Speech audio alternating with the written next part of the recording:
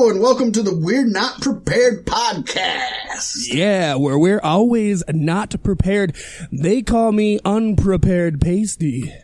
And they call me Fashionably Late Fat Mac. And they call these Moonshine Cherries. And they call these nuts. Well, what a fucking week in wrestling it has been. Holy shit. Can we just take a second to acknowledge that was a pretty good open for us not being prepared and literally just... No, that was very solid. It sounds like something you'd expect to listen to when you click on a podcast. We might actually retain listeners to this very second, and they just hit stop. Motherfuckers thought we wrote it. We didn't write it. We were just like, wow, we're talking. Shit, it's recorded.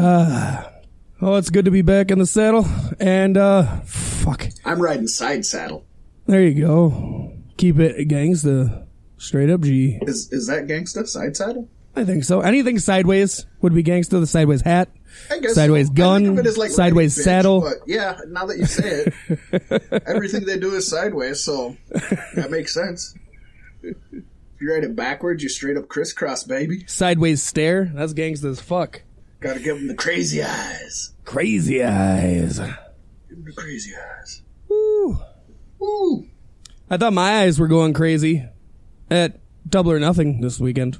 It was crazy. What a show. That's what a pay-per-view should feel like, folks. So if you witnessed that and you thought something was a little off, no, everything was fine. That's just where your standards probably should be. And without any spoilers to folks who maybe didn't watch it, it was just amazing, Pasty, how I was winning everything from the very beginning. I was like, I'm going to sweep this! And then you came from behind and won Underdog. everything. I was like, no way! How the fuck does that happen? I was so awesome because I was flying high. I was like, there's no way he's winning. At first I thought like, oh, it'd be cool if I sweep it. And then I was like, well, maybe I won't sweep it, but he can't come back from this. And you took it. So spoiler there. Pasty won this pick, but yeah. So hey, if you listened real closely last week to the show, you kind of don't even have to finish out this one. So bonus points to you, loyal fans. Right. No, you want to stick around. I think we got a lot of good stuff to say. Well, that's why we're just knocking out Double or Nothing right away, and then we're moving on to the other stuff, which is all good. A lot in the next few weeks. I think we mentioned this last week, but in the next few weeks, there are a lot of big shows coming up in wrestling. So it's going to be prediction and results heavy, folks. Yeah, expect less news. We're only going to be putting out like the major news, and it's going to be a lot more predictions, results, and banter about the shows. Because you know what? You can have, unless there's like gargantuan news, you can have a whole episode just bantering about upcoming and just past pay-per-views. Oh, yeah. Why not? Nobody said we can't. We make our own rules here. I think we've been there a couple of times before, too. Oh, yeah. This may be the most inundated we've ever been with pay-per-views that we feel we need to watch and partake in. Ooh, I like but that's that. Such a good thing. I like you throwing Inundated in there, man. I wanted to use Inundated as part of the title for this week's episode, actually. So it's just our albatross to bear, buddy. Yeah, it is. It is. I got so many people at work using that phrase now. My boss was literally singing it. I said it. I don't even remember what I was saying. Oh no, we have to we're an ESD company, so we have to wear smocks, and there's buttons on them. And my beard hair will get caught. Just one beard hair gets caught in the one button, and it pulls. And he was sitting there, and he's like, "God, I hate that." And I was like, "What?" "My fucking beard gets caught in this one button." I was like, "That happens to me too." He's like, "Isn't it a bitch?" I was like, "It's just our albatross to bear for having good facial hair." And I was like, "Damn, I rhymed it." And then like for the whole day, he's like, "I like that." And he's like, "It's my albatross to bear. I got my facial hair, my albatross to bear." It's like, this motherfucker. It was good shit. That is good shit. To be fair, though, nobody I've said it to has ever heard it in their life. So we must not have been the only people that haven't heard that before, Pasty. Our albatross to bear, Pasty, is that we got sponsors. Oh, yes, we do have sponsors, and they're the albatross that bears us. Unlike all these other wrestling podcasts, we knock them all out at the beginning, and then you don't have to hit that skip button 12 times throughout the rest of the show, folks. We're looking at you, Chris Jericho. Yeah. Because that was really fucking irritating this week. Oh, my God. Every time I he was just talked, feeling- I every was just fucking feeling time he so- talked, he's like, oh, we're gonna cut. No, but the worst one is Dean Ambrose was like, it just got to a point when I was working there that I was just so depressed. And then Jericho's like, you know what makes me depressed? When I go to the grocery store and I can't find a good steak. Like, holy shit, you just undersold this man's plight he was dealing with a fucking Omaha steak commercial, you fucker. That one just made me roll laugh. You know what makes me depressed? When I can't find a good steak at the grocery. Shut the fuck up, Jericho. That's nowhere near the same as being tortured in your job. Right. Oh, I'm sorry. Yeah, he could have just said, I've been there too, John. I've been there too. Right. There's better segues to Omaha steaks. Like this segue to Quality's T-shirt, Cove, Wilmer, Minnesota. Brought to you by my good friend, that dude Saint. He's got your back and your front covered with these beautiful T-shirts with your custom designs all over them. That's right, custom tees, sublimation, heat transfer, vinyl and decals, special gifts, sports team shirts, weddings, concert merch, and T-shirts for any occasion, like the ones you may see in and around the Galactic Get Down. Yes, Quality's T-shirt company. They're good to us. We're good to them. I cannot recommend this company to you enough, and that's why I keep bringing them back every single week. And you might have your albatross to bear, but bitch, I got my monster wear. Small runner bulk orders on decals, stickers, t-shirts, hoodies, hats, glassware, jerseys, and many other types and styles of fabrics, along with custom graphics and logo design services offered. Plus, hey, your kids just started summer. You know what that means, right? In just a few months, it's going to be Halloween time again. Get your custom painted, handcrafted hockey masks styled in many terrible, horrible stylings. And he'll do them to order. You got an idea you want to see? He'll make it happen. And this man is an artiste. I can't stress that to you guys enough. You can't? I can't. And I can't stress how soon the 2019 Galactic Get Down is coming. Man, it's Holy stupid crap. close. Stupid just close. Over a month. It's 48 days. I'm glad that's not ours, because I would not be prepared. Either one, I'm not prepared. I ain't even gonna lie, but wow, folks, don't forget, this is a 3-day outer space themed music camping festival that you can attend if you just make the short trip to Houston. But that's Houston, Minnesota, folks. So if you're in the Minnesota area, it's not as far as a drive, but if you're in the Tejas area, it's quite a ways away. Oh, yeah. But we will be there. So many great musical guests will be there at the Outback Ranch. We got folks like The Lowest Pair, the Bob Pat Band. We got Triple T, Tony Tree Thompson, Luminos. We got Zach Deputy, that one guy. Of course, there's Smokin' Joe. We love you, Smokin' Joe. Shout out. Make sure to hit up the Smokin' Joe show, folks. Check them out. They do live streaming. Just amazing. Hell, Great if you're show. in the metro area, check them out now on MTN. They also have the Gin Strings, Space Monster, Space Monkey Mafia. Spank Monkey Mafia. That's my new Spank band. Monkey. We only play in showers with steak. Oh, of course. Hot Pink Hangover. And not only that, but of course, your host, Dead Larry. I'm butchering this, but folks, Of course, your host, Dead you Larry. will not get butchered at the Galactic Get Down, but you may get blazed. Don't forget, it is family friendly. You can bring the kids. Enjoy all your time there with so much to do. Again, you get to see us there. We're going to be there. We're going to have a tent. We could put you on this show that you're listening to right now. It's happened in the past. It'll happen And a little in the bit of future. developing news that I know is going to make Matt Cousin very happy, seeing as he won't have to drive 3 hours just to do so. It turns out there's going to be some disc golf at the Galactic Get Down this year. It's going to be a little putt course, or like horseshoes, like a tournament, 2 nets, whatever. It's still, bring your discs, huck your discs. Let's You know what I say? 2 nuts is good enough. It's better than 1. 2 nuts are better than 1. And this week we are starting something that we have talked about and wanted to start And maybe we started a little bit and gave up. I honestly don't remember, Pasty. Yeah, it happened like 1 week, and we're like, yeah, this is going to be every week, and then things went back to normal. But we're going to get dedicated to this, because it doesn't take much time. It doesn't take much time at all. What we're going to do is every week we are going to give you a This Week in Pro Wrestling History, and we'll give you one or maybe a couple big events that happened this week. You know, if there's 2 or 3 large things, then we'll talk about them. Yeah. You know, if there was nothing this week, we're going to give you some piddly shit, because we're going to find something. Yeah, no, there might be a vast ocean of content before us, but there's still an even more unsurmountable amount hidden in the past. Too right.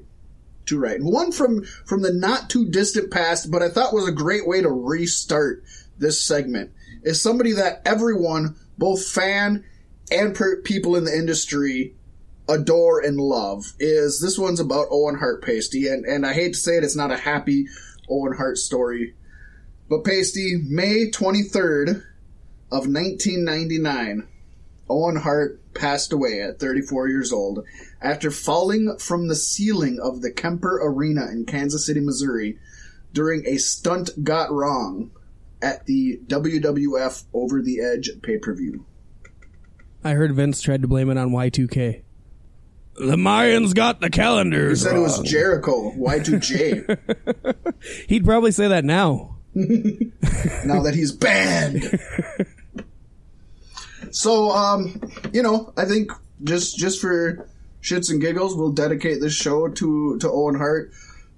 Enjoyed all of his work. Definitely a super talented individual. Taken from the world at far too young. Yeah, oh, for sure. His career was really just unfolding in front of him. And for so many wrestler deaths that are pointless, this is like towards the top of the list of pointless deaths. Probably right under Benoit. Yeah. But this was just nothing that even needed to happen. Do you think it was a goofy stunt where they were trying to make fun of WCW and they half-assed it and he died, and you know, we don't have to get into the whole conspiracy theory, which I know, Pace, you'd do a whole episode. Oh, I would.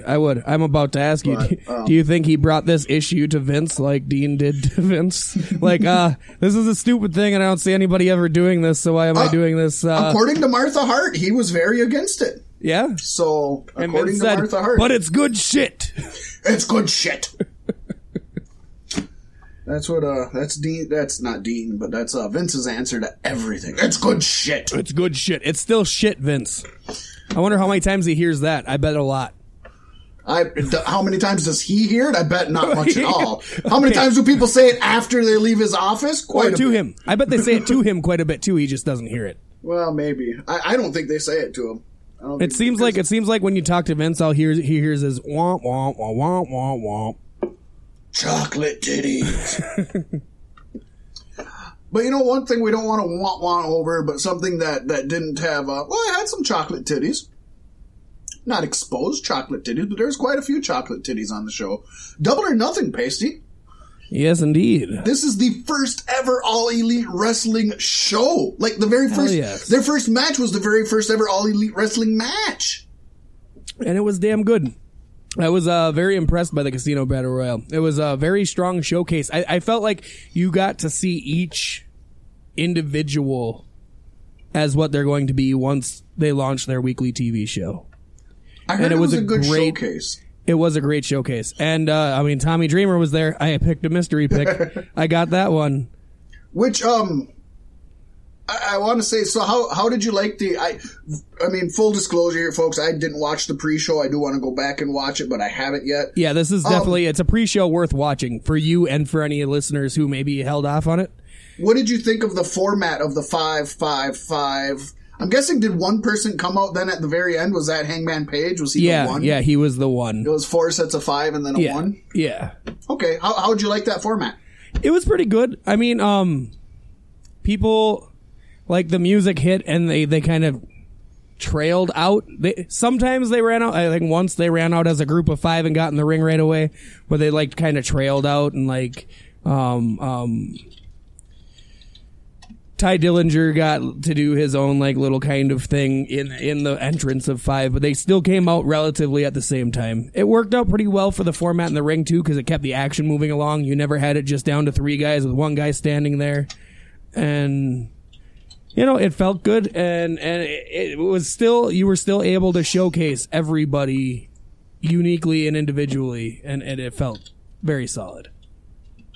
I like that. I like to hear that, because battle royals, they can be really fun, but man, they're hard to keep interesting to the end, from beginning to end. Yeah, and this way it also felt more fast-paced, Every 3 minutes you're getting 5 people. That's way better. For sure. Yeah. For sure, I agree. How about the Kip Sabian-Sammy Guevara match? Honestly, I'd never had seen any of these guys before. And Sammy Guevara came out in a big-ass panda head, and I'm like, you fool. I'm like, this is independent wrestling. I get it. Okay, whatever. But the panda head came off. They had their match. It was pretty fast-paced, and it was a very solid match for what these two had the time to showcase. They did come in with the shortest time on the card. At a perfect 10 minutes. That's insane. But, no, it was very solid, and I'm looking forward to seeing especially more Sammy G. Yeah. Yeah. I heard from people who do know these guys that they seem to hold back a lot, but again, as you and I talked about before the show, I think you would expect that on the pre-show. I don't think... Actually, I think, and we even said this too, I think everybody, except for maybe one match, actually held back because you don't want to give the fans everything and the best your first fucking and show. To a lot of people, most people on this card are brand fucking new. You've never laid eyes on them. To a good amount of people, yeah. I think it's a more smarter audience than your WWE crowd. I think so. But you have a bunch of those eyes looking in this direction too. Yep. I would agree that there's still probably a lot of... And so for that, I think starting it off slower on everybody's level, it's a good thing because it gives you room to grow. It makes sense. Right. So then, Pasty, bring us into the main card. Yeah, we started off with the 6-man tag. That's SoCal Uncensored versus the Strong Hearts. And this was a pretty good showcase. I found myself actually really liking El Lindaman, and he's got a new fan in Pasty. That is what I have in my notes, Pasty. I have Lindaman really impressed me. That's the very first note that I have for my Double or Nothing notes. The very first thing is Lindaman really impressed me. Yeah. I'm looking forward to seeing more of this motherfucker. Oh yeah. Yeah, it was a solid match. I mean, it's the first match, and it probably wasn't as good as the Battle Royal, which I was still like, holy shit over. But it's a good opener. They stayed. There was no downtime in the whole match. When you got 6 guys in there, it's easy to do that. To keep very solid flow. Going. I also think I liked Scorpio Sky a lot more in this match than I've liked him in matches I've seen him in previous. My second note on Double or Nothings is Scorpio Sky was match MVP. He should be. When you're in a group with Christopher Daniels and Frankie Kazarian, if they're doing their job right, you should be the best one. Yep, and he was. I think out of everybody, out of all 6, Scorpio Sky did the best, but Lindaman, who I'm not familiar with, really impressed me. Yes. Yeah, I wasn't familiar those 2 guys walked away with any of the Strong Hearts, and I was very impressed by all of them. I was also very surprised to see SoCal Uncensored walk away with the victory, because I thought for sure they were going to hand this one to the Strong Hearts as a show of good faith. Like, you're working with us, that's awesome, get over. You know what I mean? Yeah, but I think OEW got over it. Oh yeah. But obviously Fat Matt called it because I got a point, and I'm just going to gloat as much as I can until I get kicked in the nards 4 straight. Yeah, you go right ahead. So I'll take this one.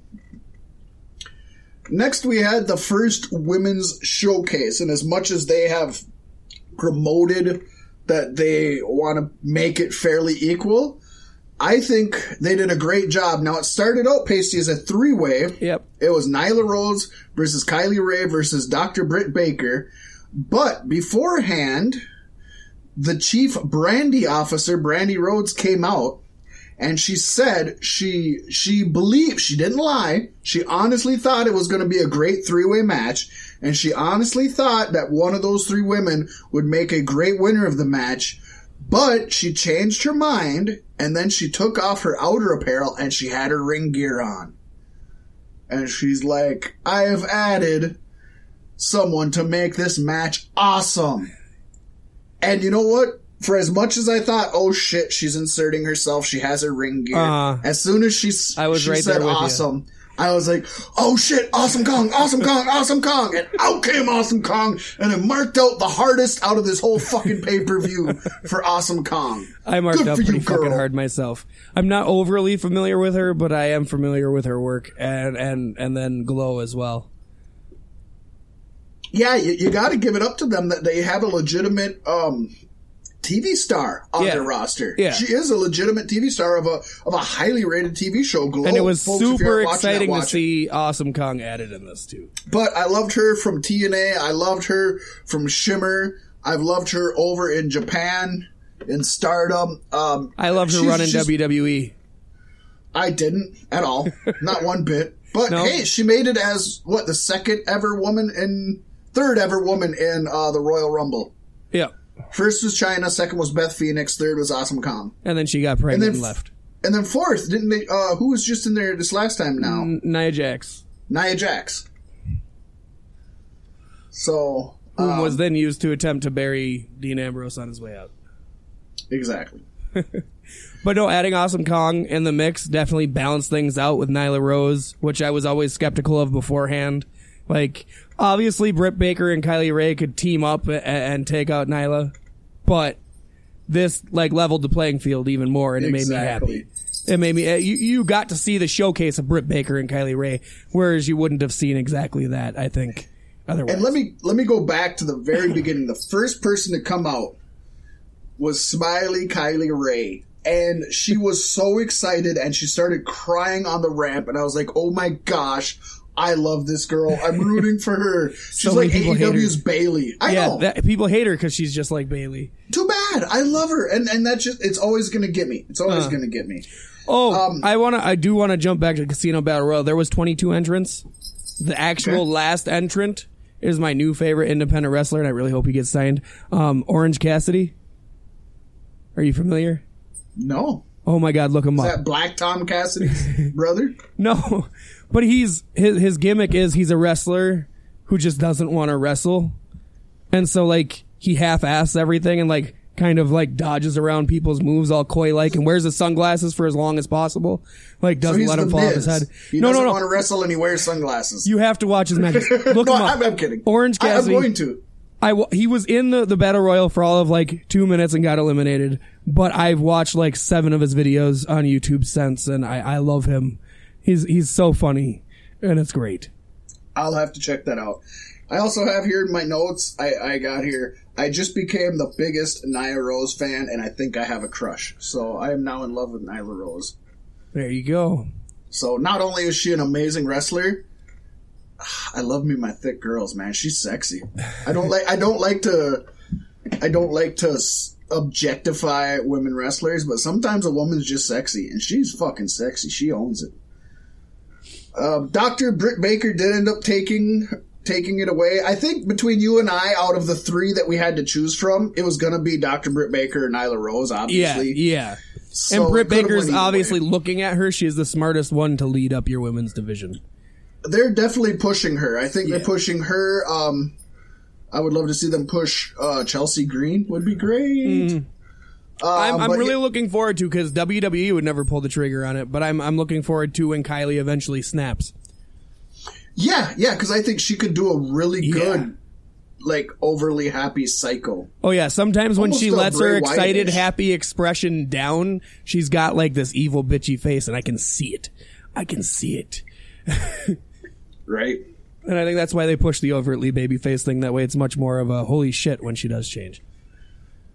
So Mac is up 2-0 on Pasty. What do we have next? I'm floundering. Up next, we had a tag match with the Best Friends taking on Los Guerreros del Cielo. I'm pronouncing that very wrong. But that's Angelico. Hey, you got Angelico, right? Yes. And Jacques Evans. You were close there. It's not Jacques. I know that's Evans. That's a hard name to pronounce. I get it. It's hard. It's all those vowels, all 3 of them, just throw you off. No, honestly, everybody did really good in this match. I really like Angelico and Jacques Evans, but Chuck Taylor and Trent Britt also had a really good showcase. Yeah, I agree. I have in my notes that it was better than I expected, and that they didn't wrestle like the spot their match was in which, I mean, they were in a bathroom break spot. Right. But that is not how they wrestled. We also got the first "This is awesome" chant. Yes. In this one. And I think, obviously, well, I don't know about obviously. Anyways, the Best Friends ended up winning. They beat Angelico and Jack Evans. But the big news came after the match, Pasty. Yeah.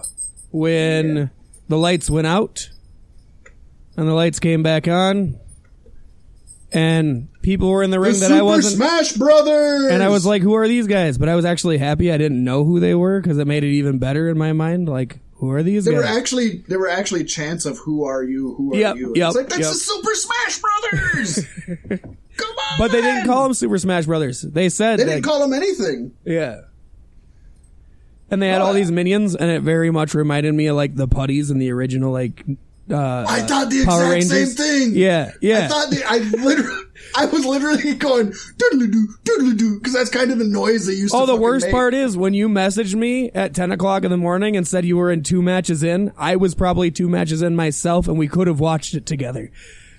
Should have. I wish we could have. I hate not having somebody to mark out with, and this was such a mark. It's not heavy, as fun, is it? Yeah, because you sit here and you scream with yourself, and it's just, I don't know. You need that person to belly bump with, and like you said, then the minions came up there and they made a throne for Player Dos. Yes, which was awesome. It's Player Uno, Player Dos. I don't know if they're going to be the Super Smash Brothers in AEW. I don't know if they're going to be Uno and Dos. I'm not sure what they're going to do. But anyways, they went on to just beat the shit out of all 4 guys, and I mean, they made themselves known. This was a great introduction. Yeah.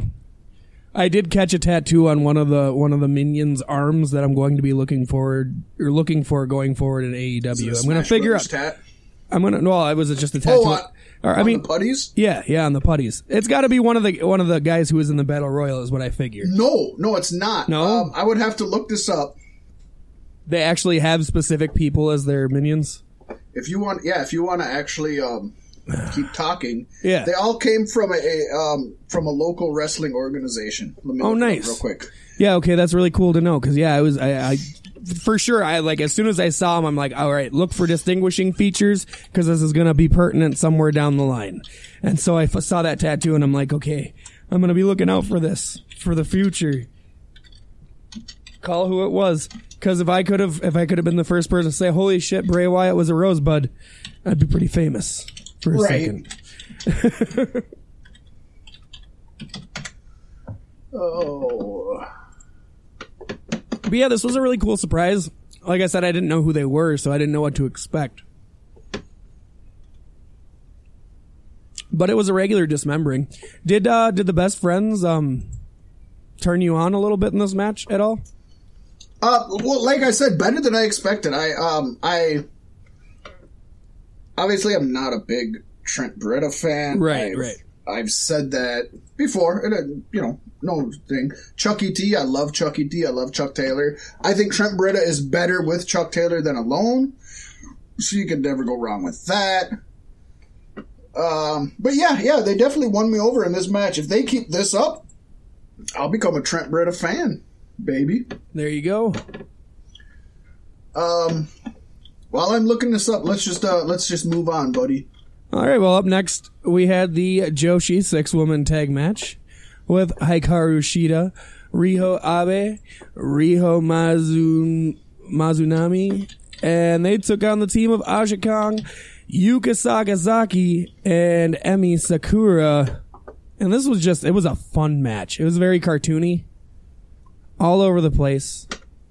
High-flying action, and it's always a treat to get to see Japanese women's wrestling, because NJPW doesn't really carry that. So it was a very Joshi-style match. Yeah. Very Joshi-style, which a lot of people in the United States are not used to, so it was kind of cool that they let them go out and have it was kind of Americanized, but it was still a very Joshi-style match, and I loved that. I was super down with it. Yeah, I think so. And it was a showcase. This whole pay-per-view was a showcase of wrestling in all of its forms. And And I think everybody held their own very well across the board. But this match was a lot of fun to watch. And it was my first Aja Kong match, so I'm glad I got to witness it.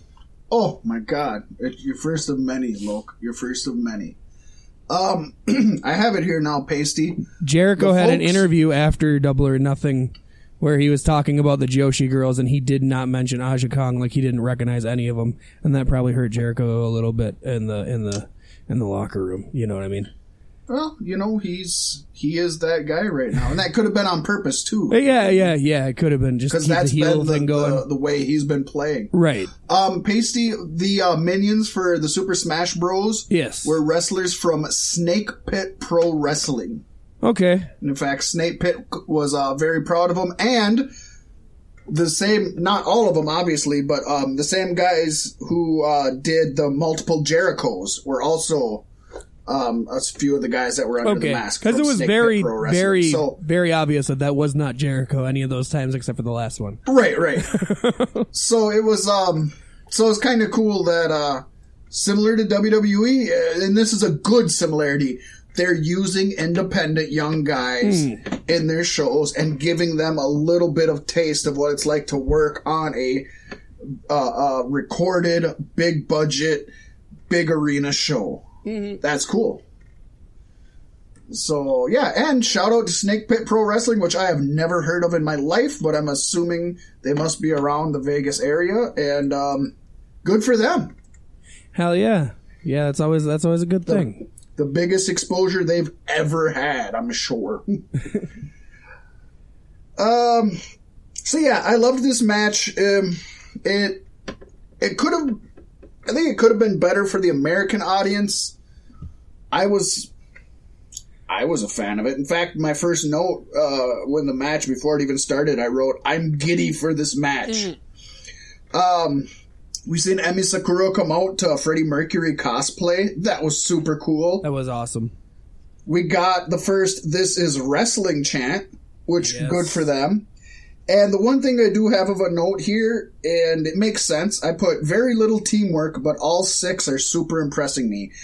And from what little research I did on here, I don't think any of them have teamed with each other, at least often. So it's kind of like 6 singles person thrown into a and that's tag what it match. felt like. That's what it felt like. But they were all able to get their stuff in, I think, and show what they could do. Not every tag match needs to be a tag clinic, like working full tag team force, like... This was good for what it was. One thing I do want to talk about though is that false finish where the bell ringer thought that they counted to 3. The ref was on point though, and WWE would have just ran with it, and that would have been the end of the match. Kudos to AEW for finishing out the match the way it was supposed to be, and kudos to that ref for catching it. Yep, they kept going it, and they were like, "The bell ringer's wrong," and I don't know what the fuck he was thinking. You could tell that ref looked stressed the fuck out the rest of the match, like, oh my god. The worst part is that wasn't the winning team, because when that bell rang, I was like, shit, I'm winning this one 4 in a row. And then it ended up, and after that wasn't the ending, I was like, oh shit, I won, because obviously the timekeeper knows the finish, and that's why he rang it. Yeah. But then that wasn't the finish. I just think it was really unfair, because a lot of the internet WWE fans shit all over the pay-per-view just for that thing alone. But like, WWE makes these mistakes all the time, they just don't call themselves on their bullshit. You know what I mean? That they're just like, that's the way it was supposed to happen. The last pay-per-view we had 2 bad calls, and neither one of those were planned. Yeah. Right? Yeah. So, yeah, I thought it was... I don't get what was going on with the timekeeper. My first thought was he knows the finish, and he thought this was it. It was JR. But then the finish was different. Damn JR. He had a Bell's palsy attack and started ringing a bell by accident. That's what Bell's palsy is about, didn't you know? Get it?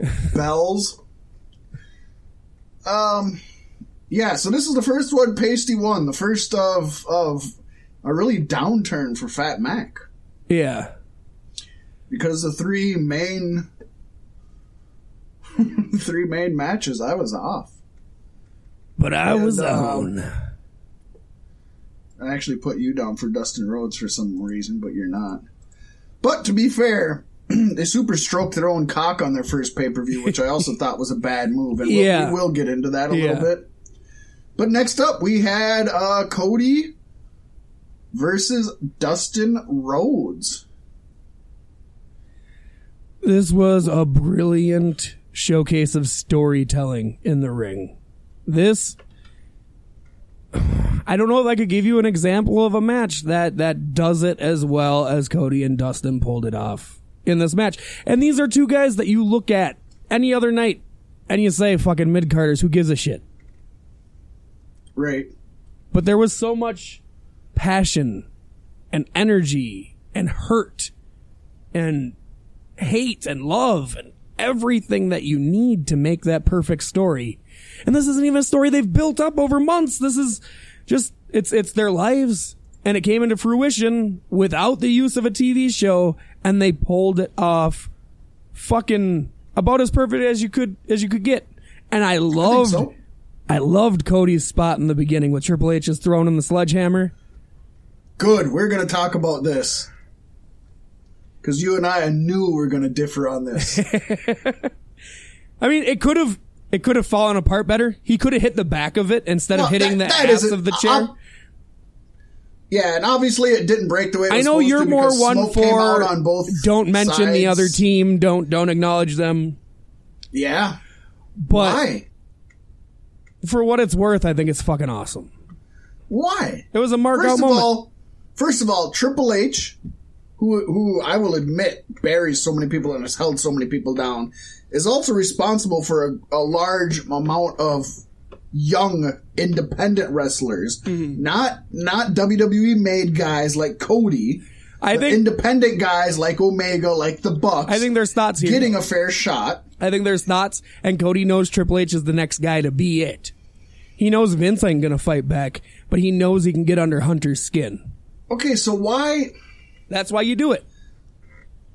This is the wrestling equivalent of a small-dicked motherfucker buying a Ferrari and an assault rifle.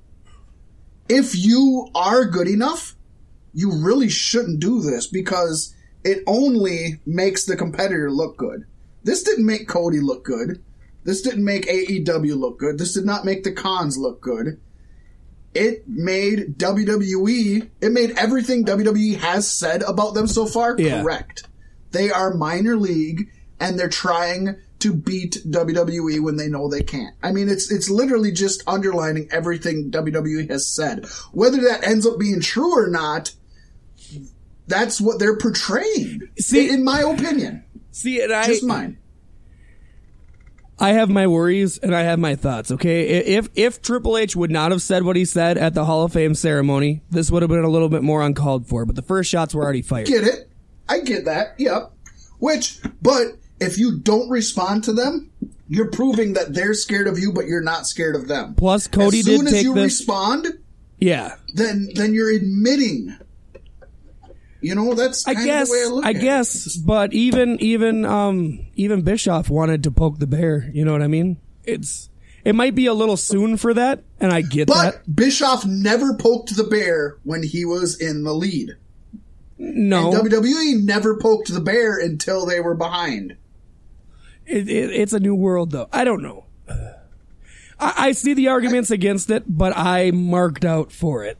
I liked it. It felt good.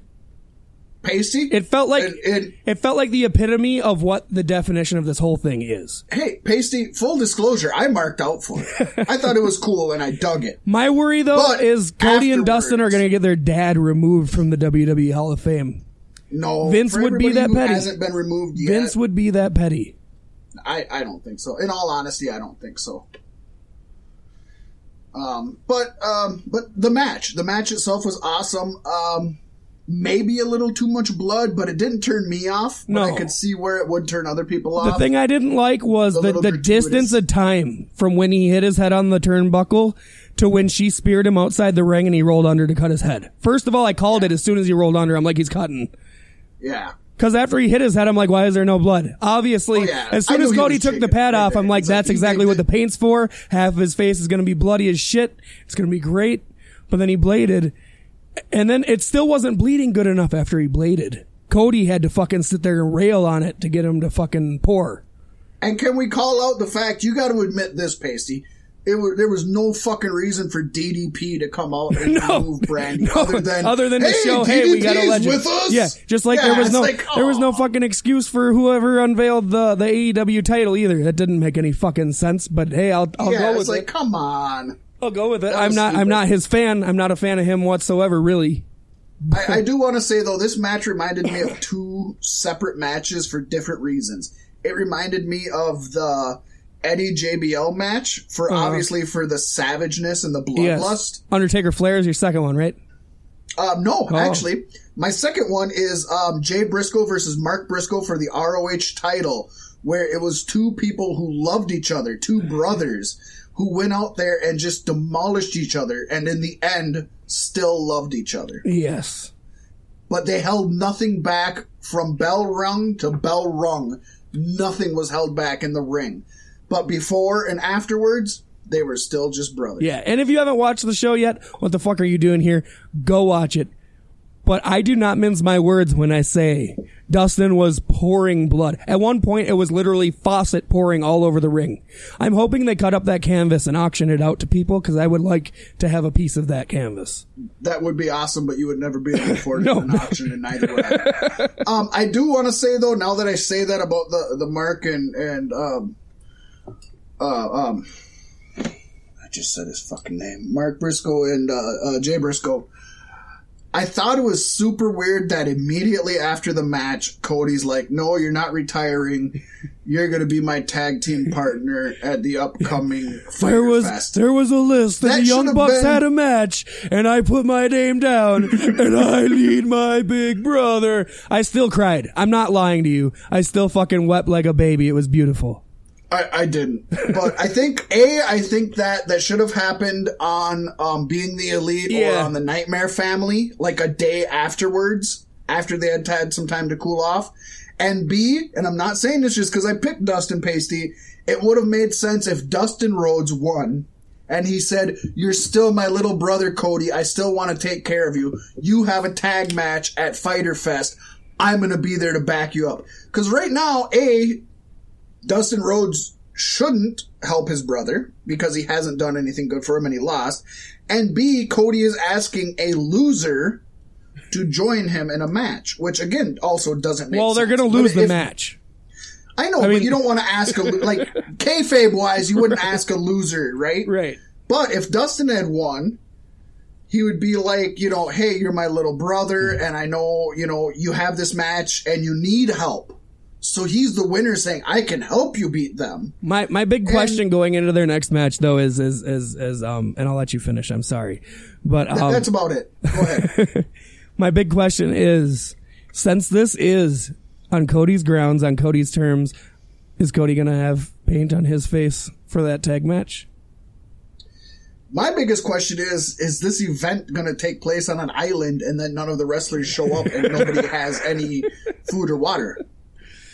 Because that's what it's sounding like. Yeah, Pac is booked for every match. That's your main giveaway. Running behind pasties, so I know these are like the two main matches, but we're going to knock these out a little bit. Our next... Go watch Cody and Dustin 5 times over. You won't regret it. Beautiful fucking match. Match of the night in my book. Quickly. Yes. Next match. AAA Tag Team Championship match. Young Bucks defending their title against the Lucha Bros. Lucha Bros lost. I didn't think that was going to happen. No. I picked otherwise, but I didn't think it was going to happen either. Especially with it being the AAA Tag Team Champions and probably AEW itching to get some real AEW Tag Team Championships out there. Like, they're going to lose them eventually. This was a really good match. I love that they pulled everything that they had out and then some. Like, the Young Bucks I don't pulling think they did. I mean...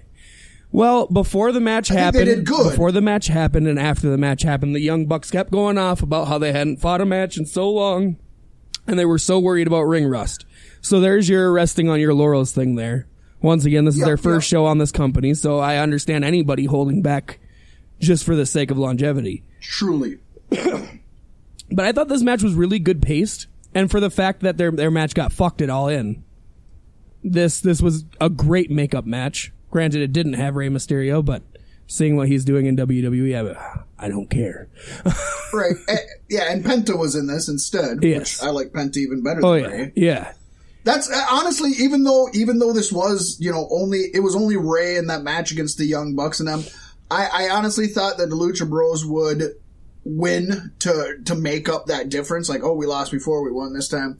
Whatever. I also thought, like you said, the AAA tag titles, you can see, some Hispanics owning that because it's a Hispanic title, and the Bucks going on to be maybe the first AEW tag champs.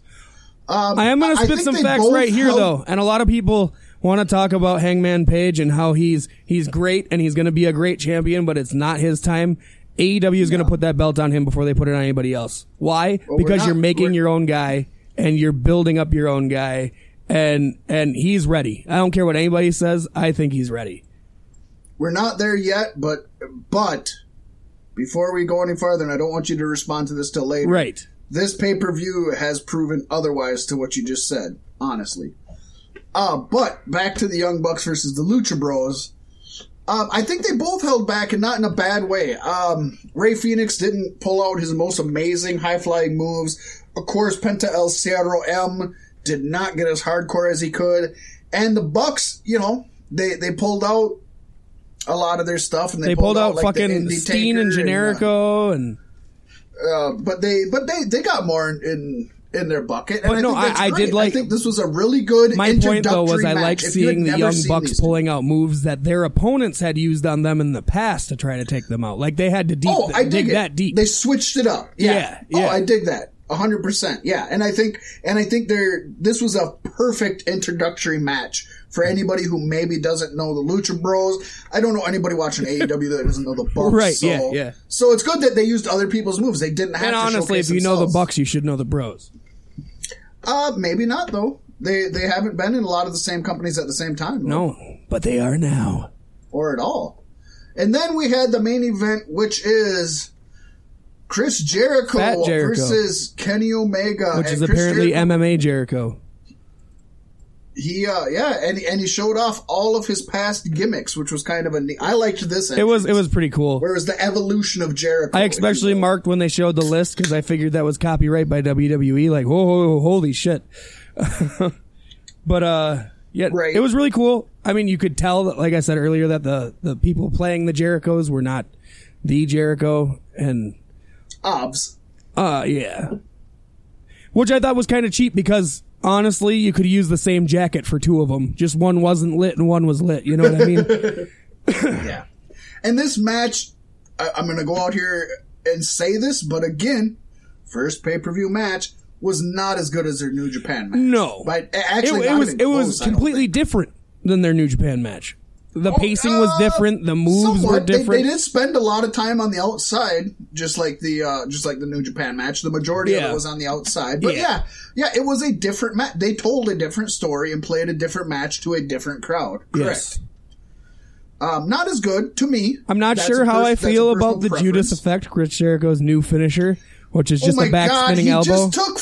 He just took John Cena's fucking move. Is all he did, and it's stupid. No, John Cena's his is just a straight punch. His is a back fist. No, his is the back fist, and Jericho's is the back elbow. John Cena's, you cross your arms in front of your body, you take a breath, and then you straight punch him.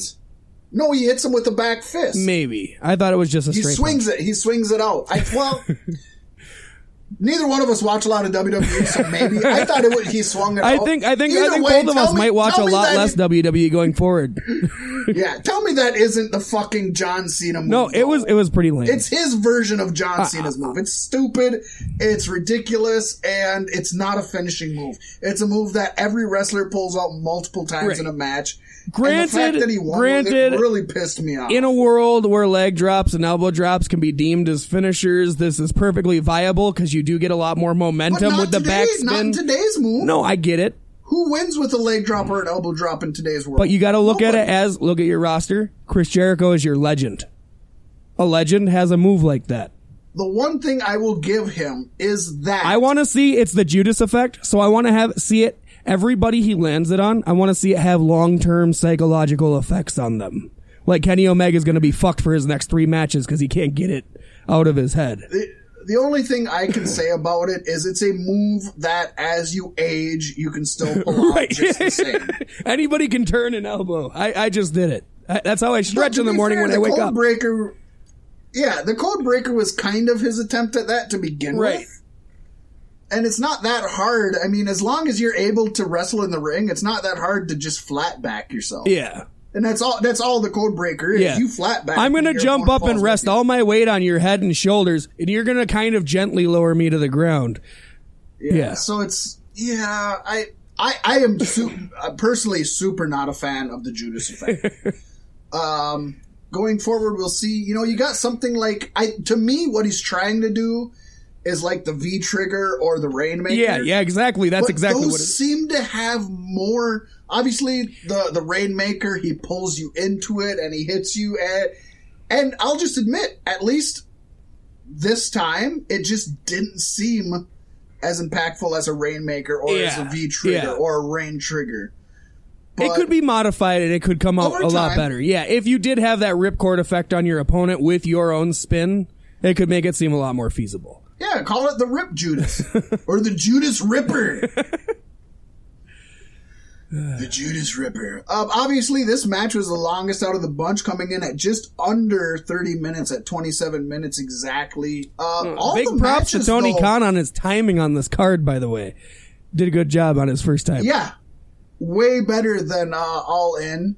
And to be fair, the excuse me, I'm getting ahead of my own voice here. The least amount of time in any match was 10 minutes. Now compare that to any of your WWE pay-per-views, and you're letting your stars shine. Uh-huh. Yeah, this was 10 minutes, with the pre-show. This 12, was a 5-hour card, and it 16. was this card was better than WrestleMania was, and both of us thought WrestleMania wasn't bad. WrestleMania went 2 days. Yeah. It was Firefest. It technically ended the next day. Technically. In fact, people couldn't get home because the transits fucking quit running. So people were stuck having to walk or pay for fucking Ubers or expensive taxis. Right. It was ridiculous.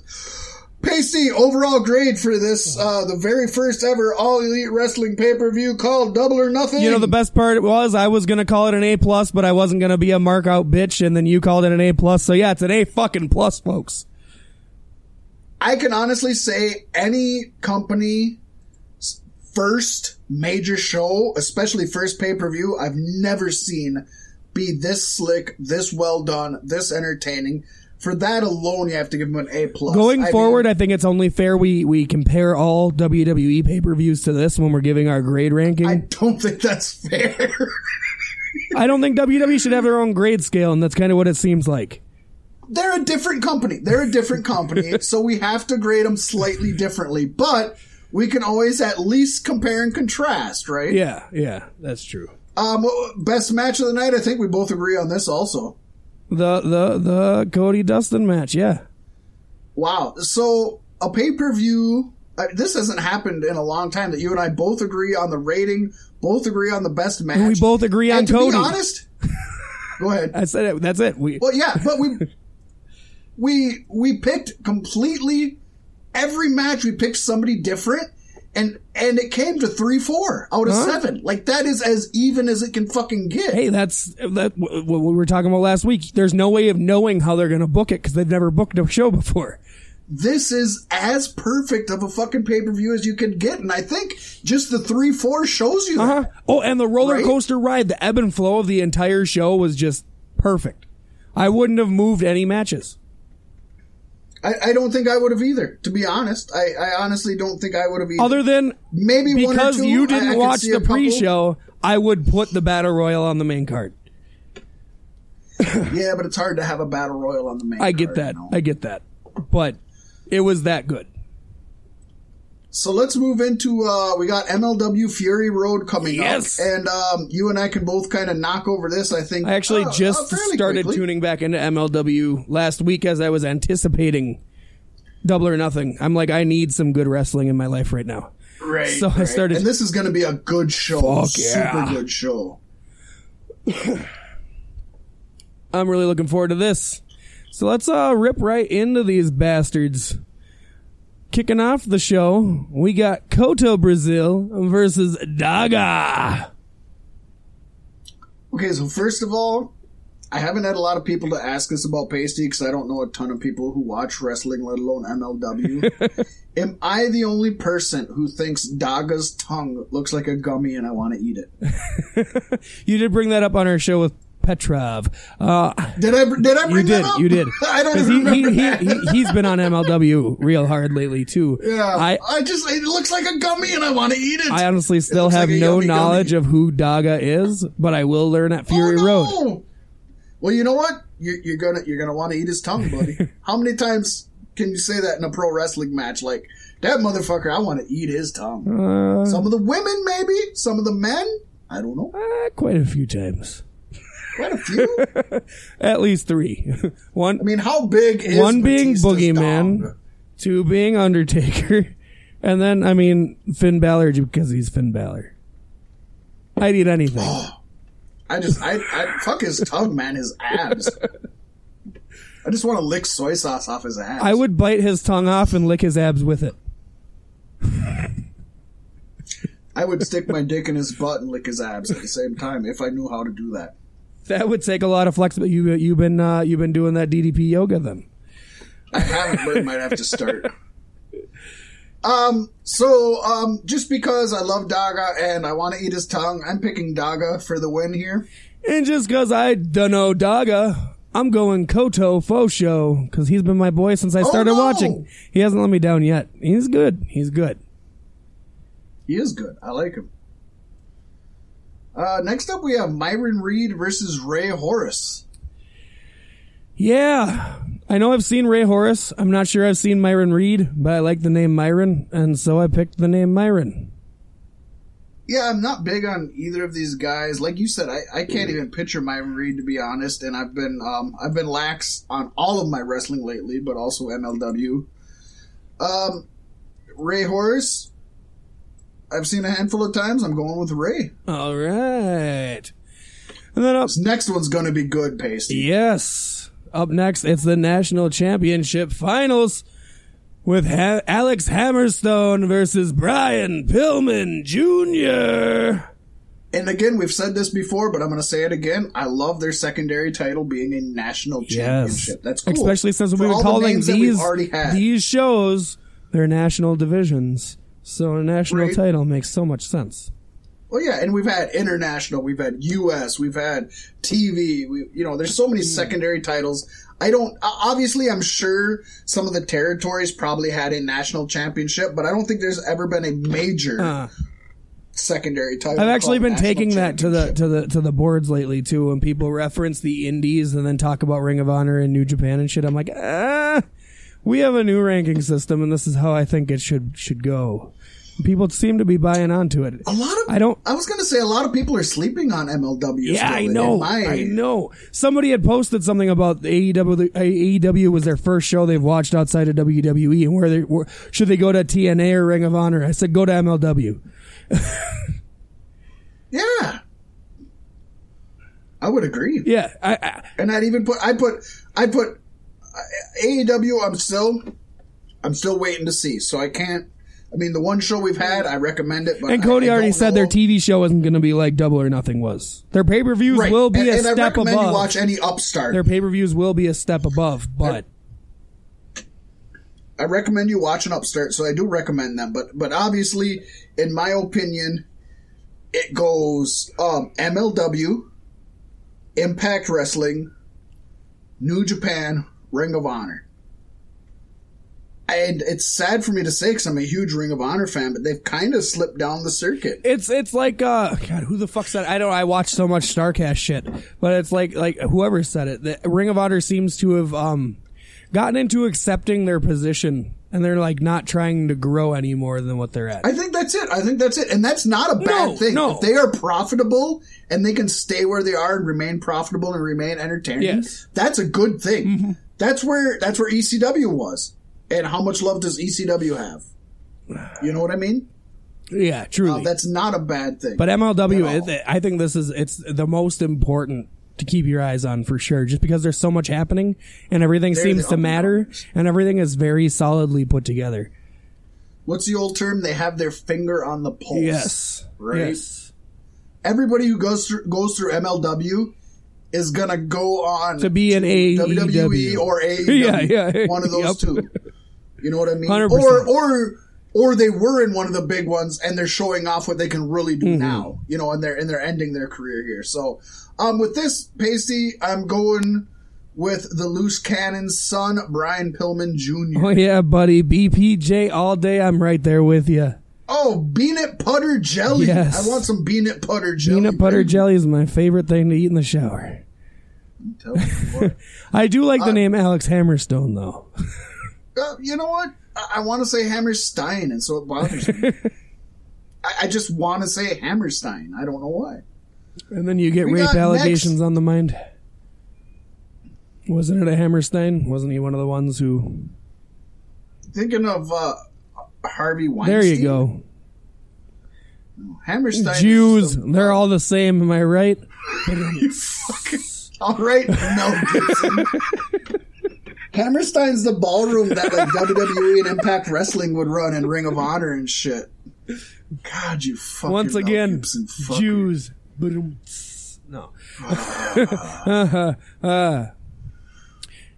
Okay, next we have what's gonna be an awesome match, and it sucks that it's gonna be a week after Cody Goldust, but if anybody can bring it up there, it's my good friend Sam. Yeah. Falls Count Anywhere, Sami Callihan versus Mance Warner.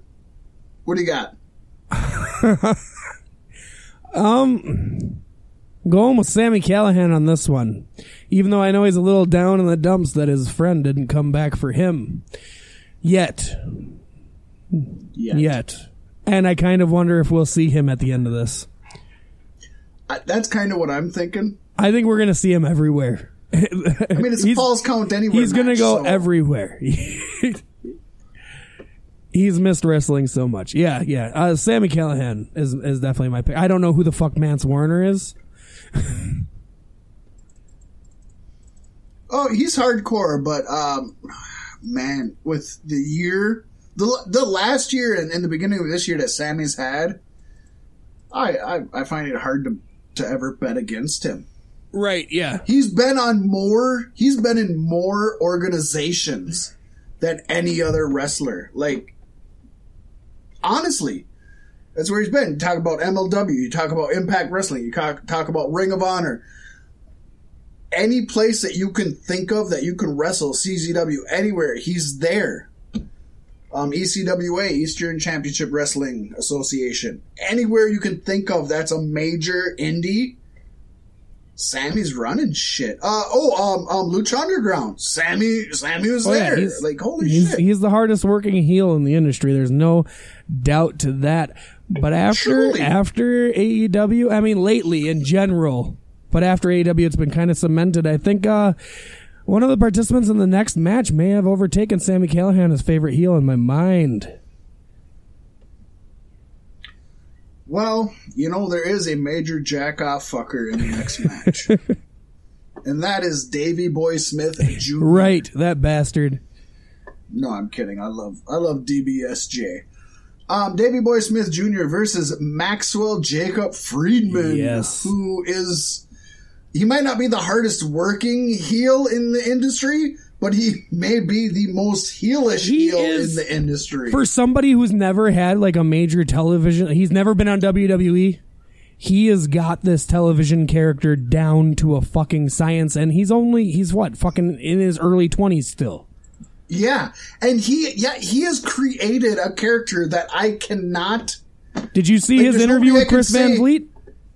Yes, where he ordered room service and it showed up partway. Oh my God. And he plays the heel. Like, he lives the role. He is a heel that I cannot sit and say I cannot compare him to any other wrestler. He is his own thing. I also I literally AEW got over and I went to YouTube. I'm like, okay, time to digest the rest of everything that happened this weekend. And I've been sitting there watching it. And I watched these documentaries, like old school, like indie documentaries. And this guy, Matt something, made this documentary about making MJF. No, yeah, maybe. Maybe it was.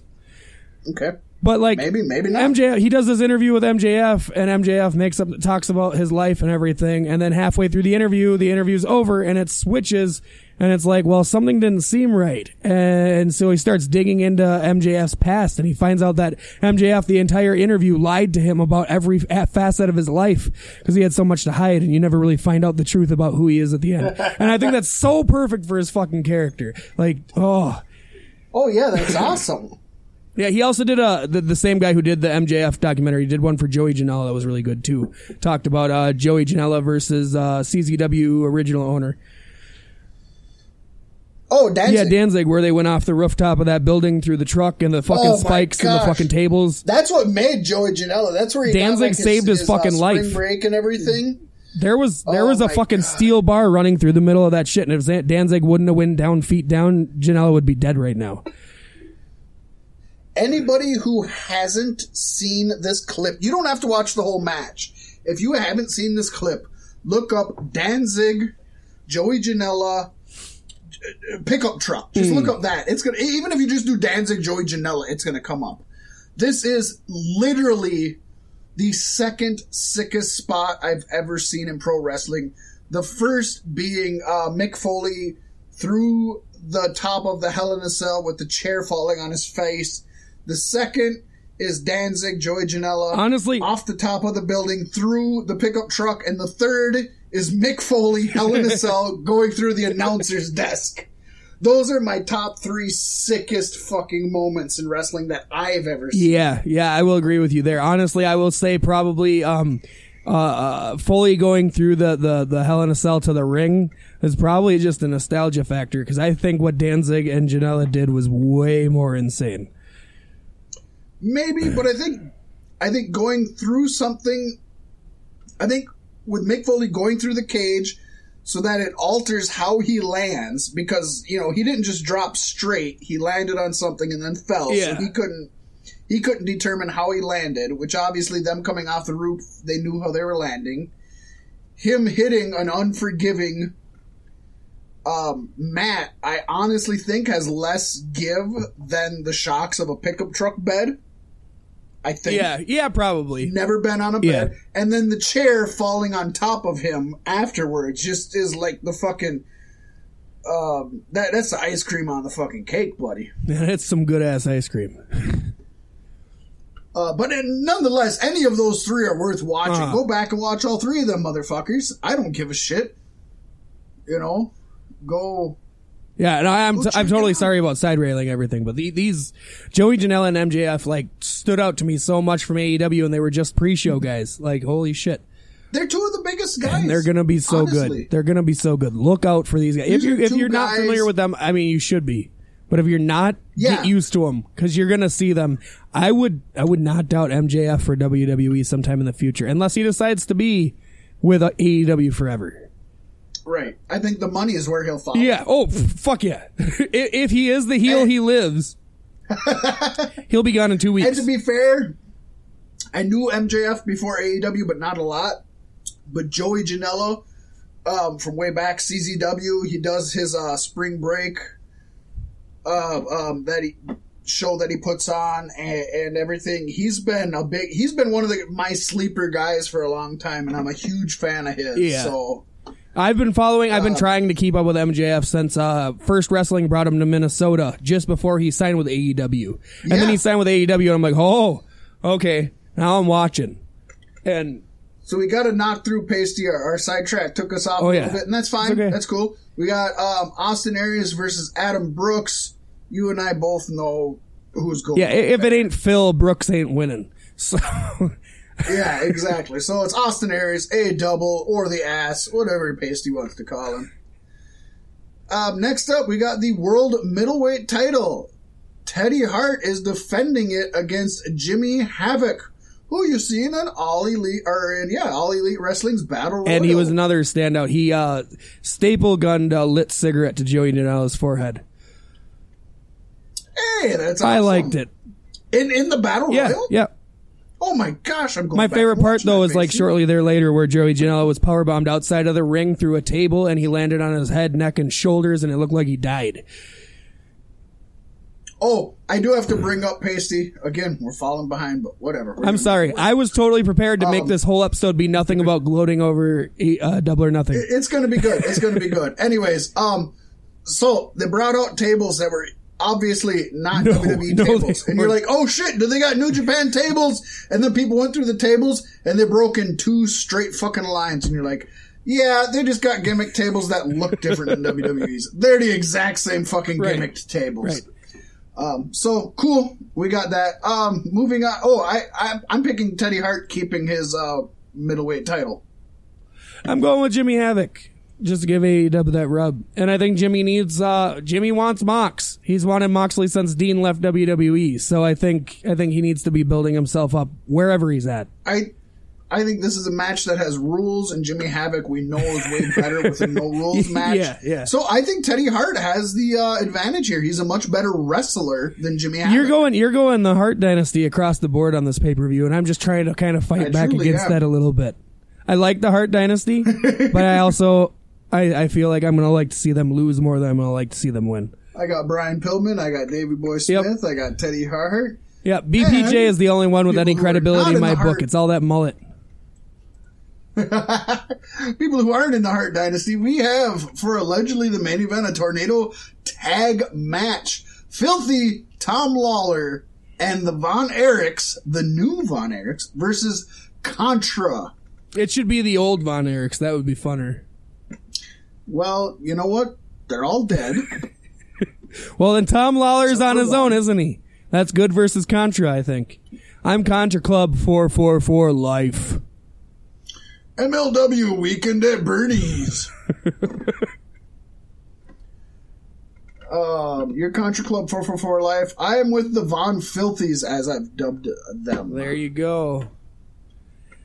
So that's our MLW Fury Road prediction. Honestly, it could go any way across the board. I don't watch MLW as much as I should, but every time I do, I enjoy it, and it reminds me why I should continue watching it. I'm just looking forward to seeing this come to fruition. It's going to be good, and I'm really itching to see how many of the AEW guys go over in this pay-per-view, because it's kind of a thing. It'll be interesting. You're gonna assume a lot of these promotions are gonna want to keep them happy to keep them around, right? Because it's just an option now. They don't have to be there. We'll see. That's yet to be determined. MJF though, God, he's gonna be my favorite. I know it already. Ah, yes. And now it's time for yet another predictions in this inundated. I don't know what word goes with inundated well. We're not at a title yet, folks. We'll get there eventually. Yeah, but you know what?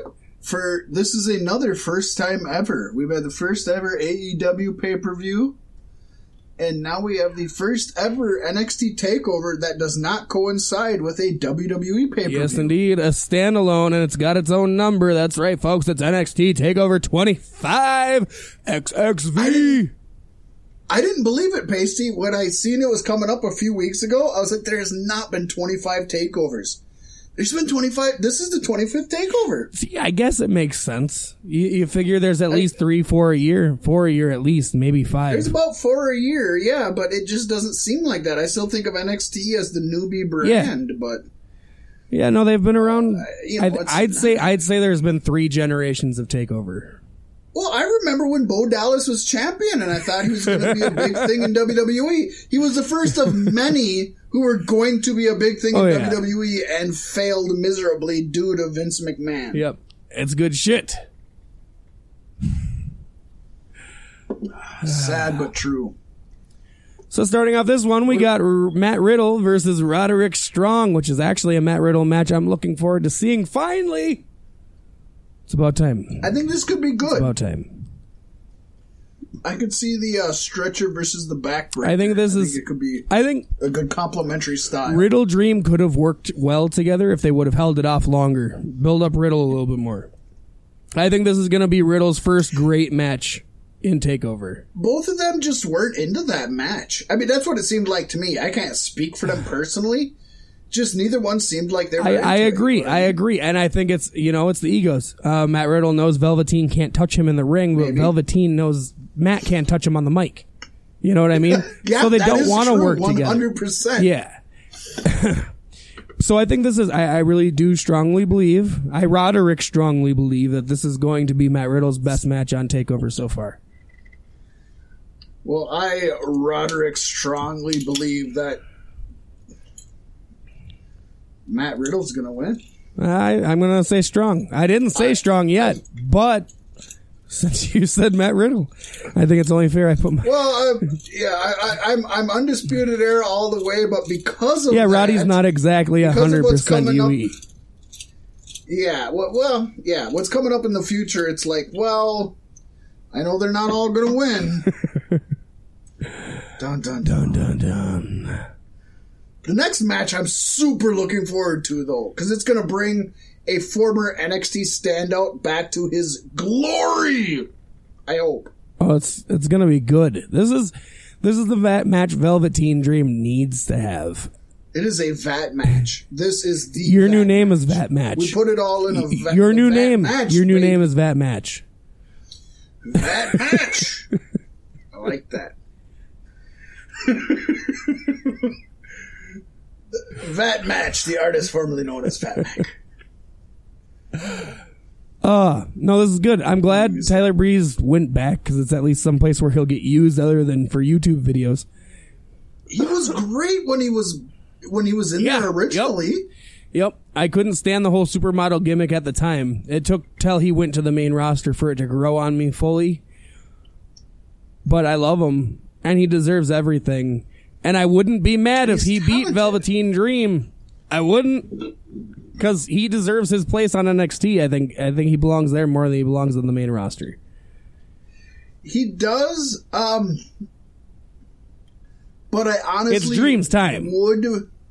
I would be a little upset if he beat Dream because I don't want a Vince McMahon WWE guy coming down to NXT and whooping a champion of NXT. Like, to me, that's I get where you're coming from, but I would feel it would be different if it was like AJ Styles or somebody who went right to the main roster. At least Tyler's been through this system before. This is his place. Yeah, but to me, it feels like when they brought WCW guys in and then jobbed them all to WWE guys. It's like, no, let's put Tyler Breeze in his place. Since you've left NXT, you've lost a few steps. You haven't had the competition you had down here. You haven't been the performer you have.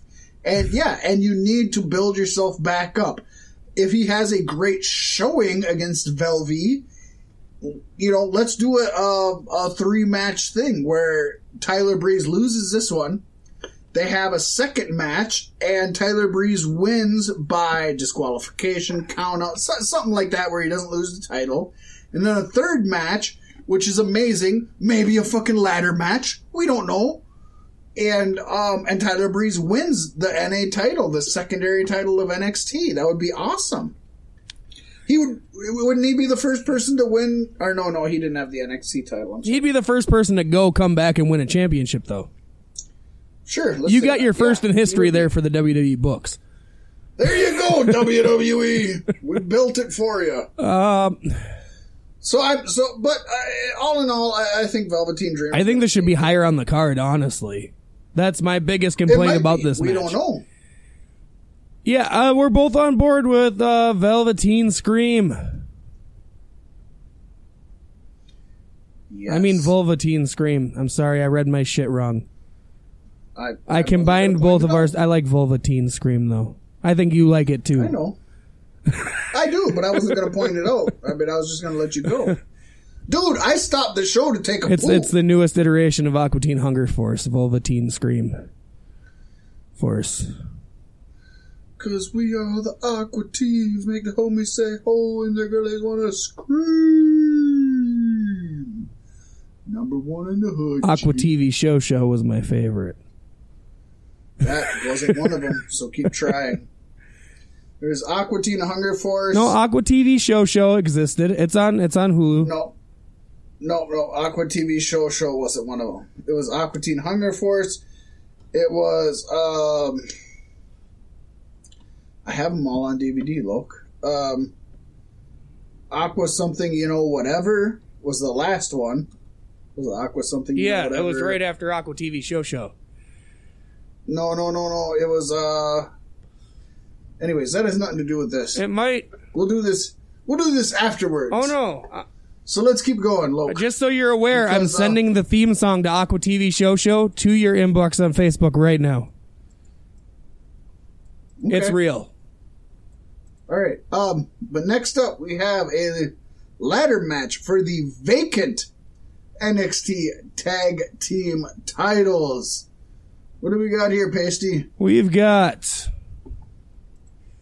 the Undisputed Era versus the Street Profits versus the Forgotten Sons versus the Bastards, Oney Lorcan and Danny Burch. The fucking assholes. Can I just say, I have never... This may be the worst match in NXT TakeOver history. I'm not excited for this match. I mean, honestly, but it's a ladder match between 4 teams, and so if they try to one-up Jericho or the Hardys and Edge and Christian and 3D, it could be good. It could be good. They're not... It's TakeOver. It's not main roster WWE. I know. I love Undisputed Era. I don't know the rest of them. I'm like... I don't know. Who's the Forgotten Sons? I know Lorcan and Burch, but I don't like them. Yeah, they're I know they just injured one of our UE buddies. So I like them even less. It's just... I'm not looking forward to this. I'm not looking forward to this at all, Loke. It could be good. Don't lose faith. It's NXT. It could be really bad, but I'm hoping it could be good. We could look at this and say, "Holy shit, it's better than War Games." But no.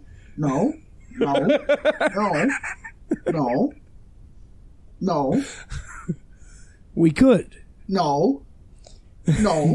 This one match could be WWE's entire answer back to Double or Nothing. No. Undisputed Era for the win. You remember Wesley Blake, right? No. Blake and Murphy? Yes. I didn't know he had a first name. I thought Blake was his first name. You thought it was Blake. I mean, that's how WWE does, right? Simple, flat names that mean nothing. Steve Cutler, who's a nobody. Steve Cutler, okay. Yeah. Are they the Forgotten Sons? Okay. And Jackson Riker. Ooh. Those are the Forgotten Sons. There's 3 of them? Which 2 of them it's going to be? There's 3. I mean, we forgot all 3 of them. They're forgotten. No, I'm not looking forward to this. I know the Street Profits are their new attempt at a black urban tag team, which is already stale.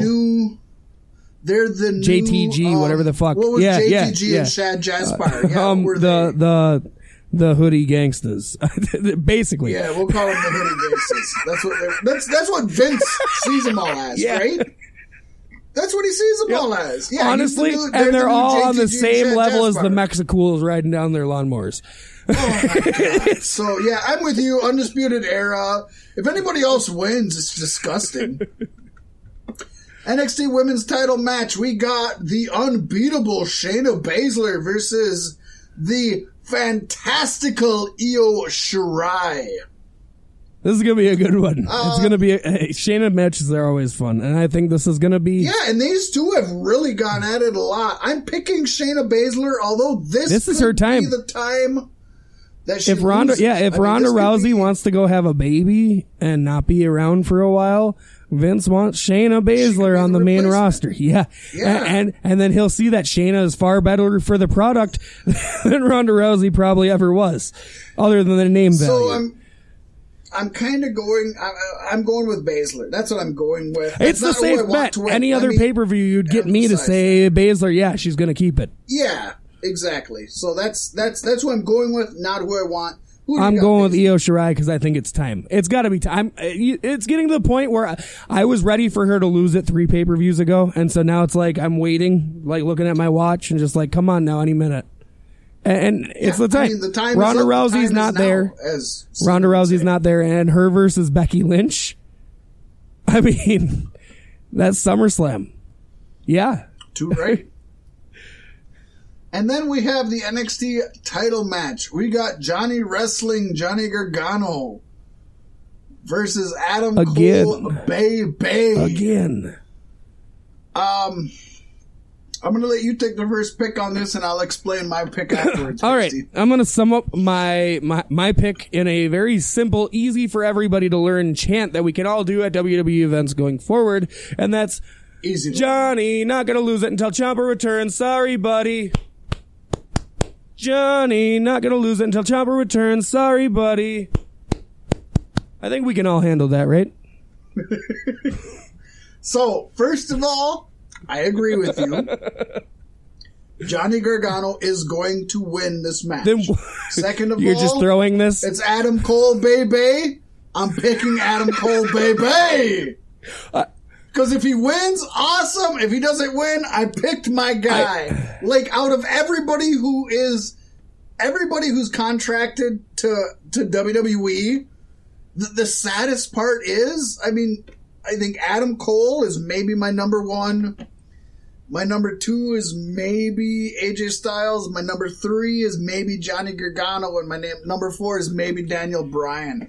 And they can move and swirl or whatever. But as far as NXT is concerned, I'm just going to stick with Adam Cole. Hey, do it. Honestly, in my heart, I want Adam Cole to win because he deserves it. But the way I look at it, is Ciampa and Gargano are Triple H's boys, and he's got some serious love for them that he probably doesn't even have for his own kids.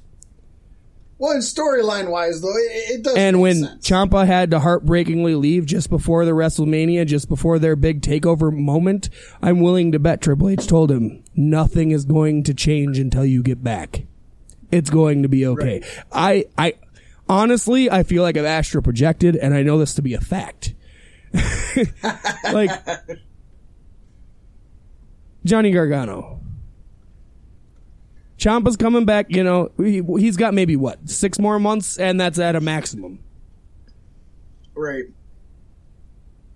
Unless Adam wins it, and then Johnny wins it back just before Ciampa comes back. But that would be stupid, and so I think you let Johnny hold it. So in all honesty, for some reason, NXT 25 is not going to be the worst takeover, but one I'm not as excited. But that makes you more excited, though, doesn't it? Because it's going to blow your mind further than you expected it to, because they always do. I know WWE is good at taking milestones and super underperforming during Honestly, them. Every match in Double or Nothing, I was like, holy shit, I can't wait to see how WWE responds on Monday, and then they didn't do anything cool at all. Nothing. I still haven't watched it. I said for sure I was going to watch Raw and SmackDown this week just to see what changes. And then I watched a couple of highlights and I'm like, oh. So Sami Zayn said AEW. We do not have time to get this is what I wanted the whole episode to be. Pacey, we do not have time to get into how bad Raw and SmackDown were. I don't know anything really about SmackDown, but I know Raw was really bad. Hour and a half of talking before you had one match, which was Shane versus a jobber, Anoa'i. I heard Shane jobbed in Anoa'i. Or there was a complete hour. Who's trying to raise money to save his dad's life or his uncle's life. And they jobbed him. He was going to save his dad's life for his uncle's life? Somebody's got... He's trying to somebody save his who's dad's not life Roman for his Reigns and the uncle's family life? has cancer, and they're doing a fundraiser thing, and they're sending Samoa Joe to wrestle at it, and they're sending a couple other guys, and then they brought the Anoa'i, who's not signed to WWE, in to lose a match to Shane. Yeah, I know. We've talked about that. Was the action on Raw. That was your match on Raw, and the rest was talking. There you go. And the rest was like, fuck it, I don't even give a shit. So we don't even want to get on it. I want to get on it. We're going to move on to the news. Join Pasty White on the Patreon after a couple more shots, guys. We got both pro wrestling news and strictly weekly Elite Dirt Sheet news. The first thing, Pasty, in our Savage Sentinel. What do we got? Oh, yeah. This is one I found, and I find this amusing, and we've said this potentially in the past, and I think it could be, but coming from the person it's coming from, I just, it's like Trump saying no collusion. Yeah, right, exactly. I agree. So we're gonna keep you in the know, bro. Vince Russo is convinced that WWE and AEW are in bed together and plans to expose him on an upcoming podcast. He also tweeted, "Don't misunderstand me. If WWE and AEW are working together, as I believe they are, it's a good thing. If it makes the wrestling product better for the casual fans, I'm just saying, don't be worked. This has happened once before with the ECW and WWE. History tends to repeat itself." I'm going to listen to Russo's podcast because I don't normally do it because I can't stand him most of the time. So I want to call out a couple things here. First, it happened once before with ECW. WWE. After WWE bought happened. ECW. No, Pasty. Not true. You are Okay. wrong. I'm sorry, Hey, I'll eat that. I was never an outside guy until this podcast started. Back in 96, WWE brought in ECW to promote their first ever pay-per-view Hardcore Justice. One night only. No, that was One night stand. ECW Sorry, my bad. Was gone. That was after okay. ECW Sorry. was gone. Yeah, that was a WWE pay-per-view. But no, they brought him in. They had a storyline with Jerry Lawler dogging him. Jerry Lawler would make appearances on ECW TV. Paul Heyman and some of his guys would come to WWE. They even had matches with ECW wrestlers on WWE. They were not the same company, but WWE was promoting ECW with the belief that WWE could take people from ECW, bring them to WWE, and ECW would be a training ground. They knew the mind of Paul Heyman and all that. But this happened on WWE TV, and this happened on ECW TV. It was in front of the fans. So even though they played it off as fake, it was still right there. Which ECW, or the AEW, I'm sorry, is not, obviously, at least at this time. But I do see the lines like the whole Cody Triple H thing with the throne thing. Like, if it was a work between the two companies, I could totally see. They would do that. And if it is between the two companies, it's not Vince. Vince has nothing to do with it. It's all Hunter and it's Cody, if it's anything. But I also want to say that there were so many rumors back in the day that Vince Russo was sent to WCW by Vince McMahon to sabotage it, and that it was a whole work. But then you got that he's playing off of these. But then you got Mr. S that are completely over different. in AEW. You know what I mean? It could be. It's not true. It almost couldn't be true. At least legality unless it's Triple H trying to give Vince to step down because he can't handle competition. If it was Triple H involved, possibly. But the answer is we know it's no. But Vince. I love Vince Russo. Keep doing your thing. He's as crazy as I am. And I love you. Another person that's kind of crazy because this is something everybody knows not to do. I've never been on an airplane before, and I know.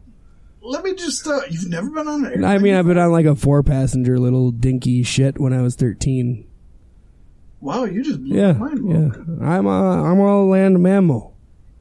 Have you been on a train? No. Have you been on a bus?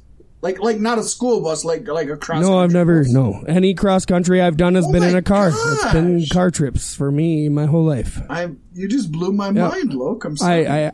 I went to Michigan and I took a ferry across Lake Michigan to Mackinac Island. I've taken ferries. I've taken a ferry into the wake of Niagara Falls.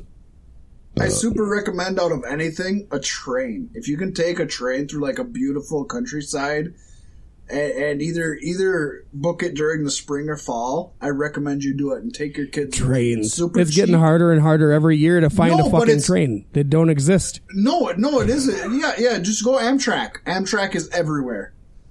And take your kids with you, and they will love it. And you get the amenities of a flight, and you get your own room. You get to be alone, and you get such beautiful scenery, better scenery than and a Nintendo Switch. That is yes, and that has nothing to do with this. But I'm going to move on. And it also has nothing to do with this. I'm out of soda, so I'm currently drinking bourbon mixed with moonshine cherry juice and moonshine cherries. That's.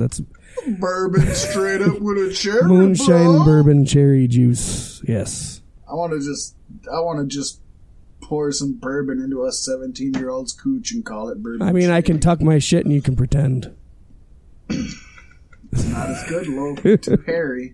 You gotta start trimming. I've told you gotta start trimming. You hold my stomach up and I'll trim. You know what? God you hold my stomach up and I'll trim. Otherwise, this. I'll hold my stomach up and you trim. I'm cool either way. I think I can trust you enough not to cut me. I told you I can't hold your balls and your stomach at the same time. I've told you this.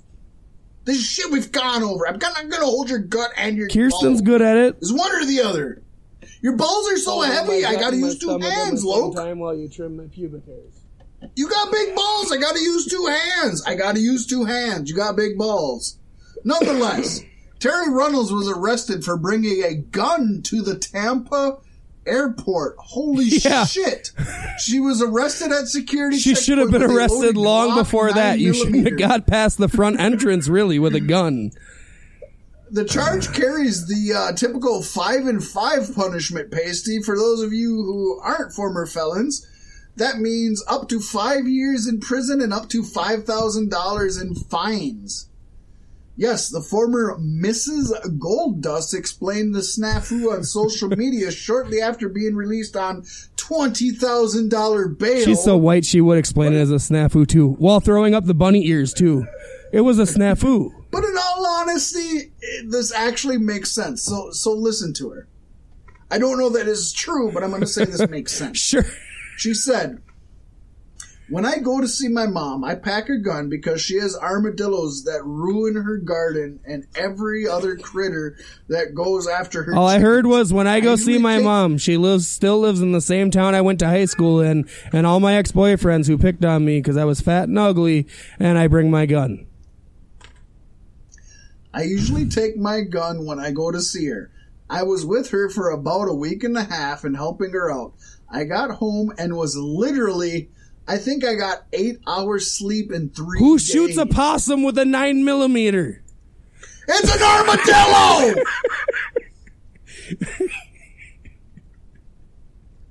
Shouldn't it be a shotgun then? Hard shotgun then. They got a hard shell. Fucking 9mm. I bet she holds it sideways too. Gangsta style. And then I got up this morning, Wednesday the 29th, and I think it was 4 a.m. when I got up to make this early flight to Allentown for the show for the benefit for Samu. Yeah, that's right. Use the Anawai family as an excuse, you bitch. To be fair, she literally only said for Sam. So she didn't write the Anawai name. I just put it in there so folks know. She just whitewashed it. That's all. She just took out the U. And literally, it did not even cross my mind that my gun was in my Vera Bradley tote. She did name drop the Vera Bradley. I thought I left it in my Dolce & Gabbana. That I always take on a plane. My mom was mailing it home to me. It was the most, God, I've never been in trouble in my life, and it scared the hell out of me. It was a simple mistake. Dear God, it was just horrible. If you're a praying soul, pray, because it still scares me. This is something that, if you're a Christian, I don't think this is something you pray for. Like, there's real things like kids starving. Honestly, if you're a Christian in this kind of scenario, if you are in the right, you know God's got your back and you got nothing to worry about. You know what I mean? Well, I guess if you're a Christian in this scenario, you're like fucking... yay guns, no abortions, woo! But you know that's Christians. And then TSA gets in the mix, and you're like, "Hail Satan, father of all life and hell." That is. She also said, "I don't even know what to say because I'm going to start crying, so I'm going to shut up. But I at least wanted you guys to know what a mistake I had made and what happened. I think some places are reporting it as if I intended to do something terrible. I simply forgot it was in my bag." I 100% believe her. I don't think she came to the fucking airport planning on shooting people up. I think it was a mistake. I think she took it with her. I think it's a super sloppy Is it mistake. bad that I could see Terry to fucking shoot up an airport, though? Terry Runnels, yeah, because she's never been, like, involved in anything. No, I get that, but... She's not Sonny. No. I could see Sonny doing But that's the thing. You could see Sonny doing it, so it would probably never happen.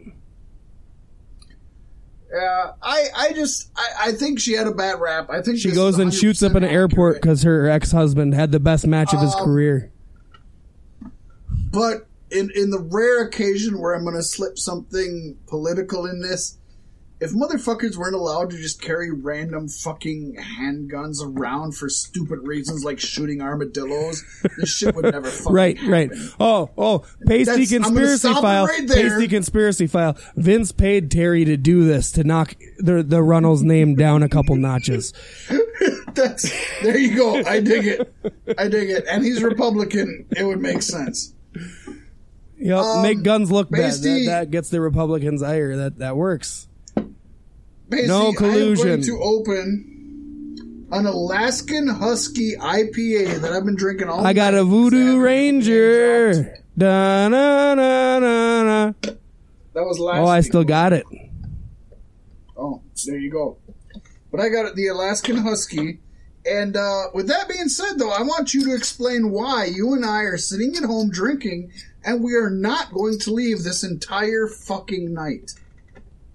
Because drinking and driving, folks, it's a thing you should know about, and you should know by now you don't do it.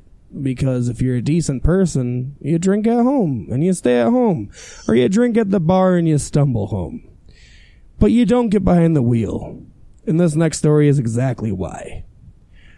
Rachel Ellering, daughter of WWE Hall of Famer Paul Ellering, as it goes without saying, was a victim of a hit and run Thursday. Thirsty Thursday. The jobs. Well, she was driving home from WWE Performance Center, where she's been working. You know, she's gearing up to be the next big thing. Well, she sent a tweet early Thursday morning. Let me start by saying this. I am okay. I was hit by a drunk driver today on my way home from the Performance Center. It was not Pasty or Fat Mac because they're responsible and stay at home. It was a hit and run. Yeah. I'm extremely thankful. Or you know. It was my passenger side that was hit. But some people aren't so lucky. Please, don't drink and drive. Truer words have never been spoken. It is true. And I mean that. You and I, we sit here and we drink, and I have fun drinking, and we drink a lot, Pasty. Sometimes I drink more than I should during our show. But I do not drink and drive. I never have. I never will. I've never had a DWI.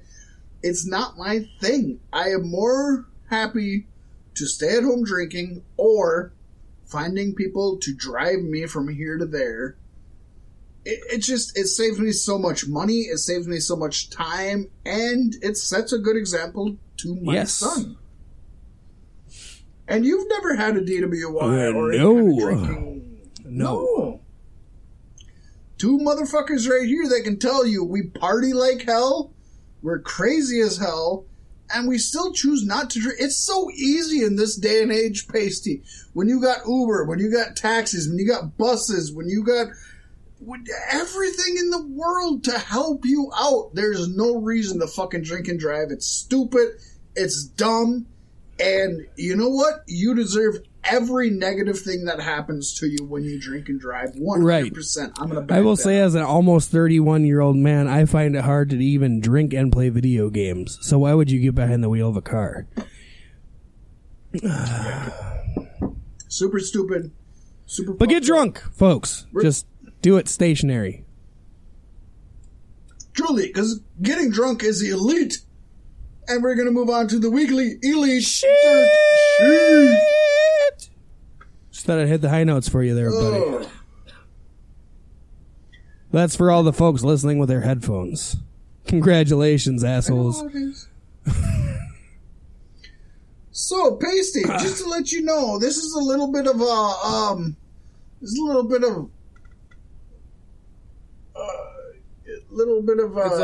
It's osmosis. There you go. It's Osmosis Jones. AEW. Osmosis Jones, the best movie ever made. John Moxley, the best. You got Will Smith. Chris Rock. No, you got Chris Rock. I guess, me and my fucking Jews, I think you just one-up me. It's a good thing you're native. Okay, well, who is the pill?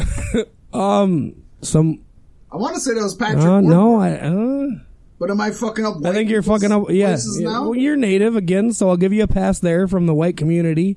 That's my gift to you. Okay. Chief Redcorn. The Weekly Elite Dirt Sheet tells us that Jon Moxley, as we have mentioned earlier, made his AEW debut on Double or Nothing.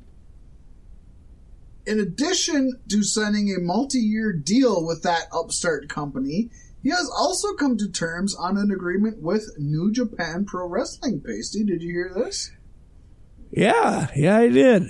I've been fucking tapped in like a heroin addict all week on this AEW shit. Oh, I'm telling you, he'll debut for New Japan on June 5th against IWGP United States champion Juice Robinson. According to Justin Bissaro of Sports Illustrated, New Japan Pro Wrestling General Manager Michael Craven has confirmed that Moxley's agreement with New Japan Pro Wrestling is completely separate from AEW, though. Yes. As of this recording, AEW and New Japan Wrestling do not have a working relationship with They will another. After this. Although some of their wrestlers are going to work for both companies. I want to see the Bullet Club and AEW. And I want to see the Elite shun them hard. Like, I want that to be a storyline. You know what I mean? And then have the Elite versus the Bullet Club. Because that would sell more pay-per-view buys. Probably twice as many as you got here. You know? That would be great. And General Manager Michael Craven said on this subject, New Japan and Jon Moxley came to terms on this agreement some time ago, completely independent of AEW. He still signed with them first. He said, we don't know publicly. That, Pasty. He said, our understanding is that he is free to wrestle in Japan. We wish AEW well, but we do not have a working relationship as they of will. now. Mark my words. My guess is he probably signed with New Japan before. Probably, but he wants to stay in the States because of his wife. Have let him. Who's his wife? Renee. Young. Renee Zellweger is his wife? Her contract is supposed... She's not that young, Pasty. Renee no, Zellweger. she's not. That's Renee me, myself, Zellweger and Irene, right? Full circle. There you go, full circle. There you go, folks. We made it. Just turn off the podcast now. It's over. We'll see you next week, folks. Woo! All right. Have a good one, folks. It was great having you here. No, but I guess Renee Young's contract is just about up too, which is good because WWE is going to hurt her. Yeah, I heard it's up. I heard it was up like the beginning of next year. But it's a matter of months though. It's not like a year and a half. That's all I'm saying. Correct. Yeah. It's less than a year. There we go. It's less than a year. I would assume she's definitely leaving because we know she was unhappy with this way back with Talking Smack, right? Pasty. I'm here. My God. Remember Talking Smack? Do you remember that was yes, a thing? Yes. Good lucha things. Daniel Bryan and That's why Talking Smack ended. Good lucha things. Yeah, okay. Remember she was really pissed when that ended, her and Daniel both, and they were vocal about it. Remember that? Okay, yeah. So I honestly think, like, I think she would easily, number one, I think she would leave WWE for AEW. Oh, yeah. Number two, she will. I think AEW would definitely benefit from having her as an announcer, which I know you... Honestly, after Double or Nothing, she could probably do better than all three of them, yeah. They weren't good. I mean, they're not used to each other yet, and I'm going to give them that. The announcing was bad. Yeah. This is something that WWE fans have brought up a lot, is that the announcing was bad. Well, they signed JR, what do you expect? JR was bad. The masked guy was the best, and he was terrible, and he kept calling it the Battle Royal, and then correcting himself to say Battle Royale. Like... His name is Excalibur. Okay. It's not a good lucha name. He should learn from Sakara how to do good lucha things. And if you've ever watched Seven Deadly Sins, you know that European culture... I want to see Seven Dudley Sins. It's Spike across the board, right? Oh, of course. All 7. I like Spike Dudley. Well, then Reverend Devon is the last one. 6 are Spike and Reverend Devon. No, she'd do great there. Yeah, I'm excited for her. I'm really good at sidetracking shit, and it's only... You are. So let's move on. At least you don't gotta edit. What do we got now? I know, but I gotta work tomorrow. At least you ain't gotta work tomorrow. You got that right. What do you got next, Pasty buddy? After the weekend's festivities, AEW announced All Out for August 31st. Which is coming right up, folks. That's SummerSlam time. That's going to be contending with SummerSlam. That's good. And it's going to be at the Sears Center in Chicago, Illinois. And they've done promoting in a way so that they orient 2 red stars on either side of the AEW logo. 4 red stars in total. Prompting less knowledgeable fans to speculate that CM Punk will debut at All Out. Well, anything can happen in the wrestling world, folks. Take note that the 4 red stars are the basis for the Chicago flag, and most definitely not a guarantee of Punk's involvement. In fact, I think it genuinely means otherwise. It's to get the casual fan to be like, holy shit. Yeah, that's where he got it from. Honestly, he says chick magnet, but we all know CM stands for Chicago made. Chicago made, of course. I don't think... I think CM Punk's done with I still think we're going to get him, but not till TV. Okay. Next Could up, you imagine we got a new Punk Janela, Punk Moxley, Punk, what's the other guy that I like? With the mask and the cigarette stapling. No, him too. But the cigarettes, the guy who wanted Moxley right when he left WWE. Fucking Christ. I always forget his name. I'm going to get it. I'm still learning these guys, folks. They're pretty new to me. Hardcore guy with the mask. Yeah. Havoc. Oh, okay. Punk Havoc would be a great match. Jimmy Havoc. Yes. Jimmy Snuka. But speaking of Jimmy Snuka, Sadie Gibbs is signed to AEW. What is she? Let's tie that one together for the folks. Yeah, Gibbs earned a WWE tryout in 2017 and most recently has wrestled for Stardom over in Japan. She has a background in CrossFit, gymnastics, and MMA, and she looks to be a solid AEW women's division. She doesn't have a strong background in wrestling, but... No, but she's definitely... Honestly, AEW needs one of those in the women's division, because everybody else is pretty solidly planted like this is what they've wanted to do. You know what I mean? It's good to have that diversity, truly, and if it wasn't for that diversity, we would not have had the card we had at Double or Nothing.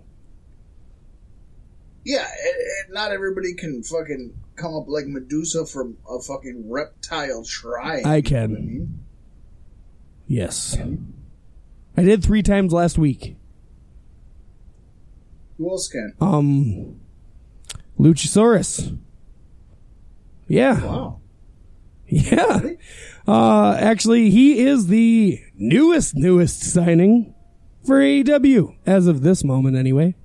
And they just seem to keep pouring in. And I mean, this one, after the Battle Royale, was a complete given. He was the last guy in the ring with Hangman Page. Oh, I guess MJF ducked out to do the heel thing, but it was Luchasaurus and Hangman Page at the end. And I could see the AEW strap on Luchasaurus. I thought that for a fact during the Battle Royale. Granted, like I said, I think Hangman Page is there first. I really do, and people say it's too soon, and that's why they're going to do it. They're going to blow your mind with it, and I think he is ready, more ready than people give him credit for. Could be. I honestly don't think so. So you think they're going to put it on Jericho? I mean, if you boil it down to the two, I think you have to say it's going to go to Page. Because why would you put it on, like you said last week, why would you put it on a WWE guy? I think last week that we mentioned that Luchasaurus is actually Dustin Draven, who was actually in Lucha Underground's reptile tribe under the name of Vibora. So if did he have the same mask? You will know it. Yeah. That mask kills the gimmick for me. I love it. Like, not in a bad way. It kills it like... I was going to say... It slays it. Yes, like, queen. That kind of thing. Okay. So, Pasty, we have something that is definitely a work shoot, to where we don't know what's right or wrong. But we're going to tell it here as... Oh, wait, folks. I'm getting something from our producers. It's telling me we have one more sponsor I have to get across the board. Hold on, folks. Okay. Fat Mac. Blue Chew, motherfuckers. We're part of the Chew World Order. Get some Blue Chew. Get a hard Not even dick. close. Motherfuckers. Fat Mac. No. You own 3 dogs, yes? No, I don't have a single dog. I have 2 ferrets and a gerbil. Well, they're basically dogs. But, what you really need is a cat. And folks, let me tell you right here, right now. I'm the coolest cat in the land. B6 Podcast is proudly sponsored by Pasty White's Kitten Company, because Pasty White's cat snuck out of the house last week and was out for 6 hours and got herself knocked up. And so, Fat Mac, what I think you really need in your life is a beautiful, cuddly kitten who will only love you once every 3 or 4 weeks and whenever he or she is hungry. I also love the fact that the only time we said that we don't fucking promote other shit throughout the show other than the top of the fucking show, you promote. That's exactly why I did it. The show. You're such a cocksucker. So yes, Pasty White's Cats. Get at me at pastywhitescats@gmail.com. Yes, that's a real email, folks. No, it's fucking not. Don't do it, because it's not real. cloudstylebroadcasting@gmail.com. Hit me up for Pasty's Cats, and I will gladly FedEx them to you in a box with no holes. So, Pasty, when everybody gets these cats and they throw them down their garbage... I would beg you to do that, yes. Would that be similar to what AEW has done on their current promotional material for Fighter Fest? Yeah, I think that might tie in a little bit. Why don't you let me know a little bit more of the deets? Well, AEW, it seems, has removed Pac from the promotional material for Fighter Fest. We've talked about Fighter Fest here on the show, and Pac had been advertised to team with the Lucha Brothers to face Kenny Omega and the Bucks as the Elite. Instead, now all of the promotional material has a mystery partner being advertised to team with John Moxley. Now, if you remember from last week, we talked about how Pac's AEW future has been kind of up in the air following creative differences that led to his match with Hangman Page at They seem to be not too mad at him, or Cody would have destroyed his throne on the show. Well, let's say the destroying of the throne proves that Cody carries grudges. Yeah, well, that's a given. And he said it straight out. Like, he knew it was petty right off the bat. But he wanted to do it. But with Pac. I mean, Pac's an independent wrestler. He's not Triple H. So but he's got Triple H's ego, and we've known that since 205 Live. No, he doesn't. He's Austin Aries, but British. Okay, but listen to this. Pac can back it up, though. So can Austin Aries. Austin Aries can back it up. Yes, but Triple H can't. When you can back it up, Bret the Hitman Hart. Well, you know what I can back up? I guarantee you will have Pac versus Austin Aries and AEW within the next 2 years. I can back it up with this ass. I can only fucking hope. I think so. But he's going to. If Austin Aries is going to MLW, he's heading to AEW. Guaranteed. Pasty. This is a pasty promise.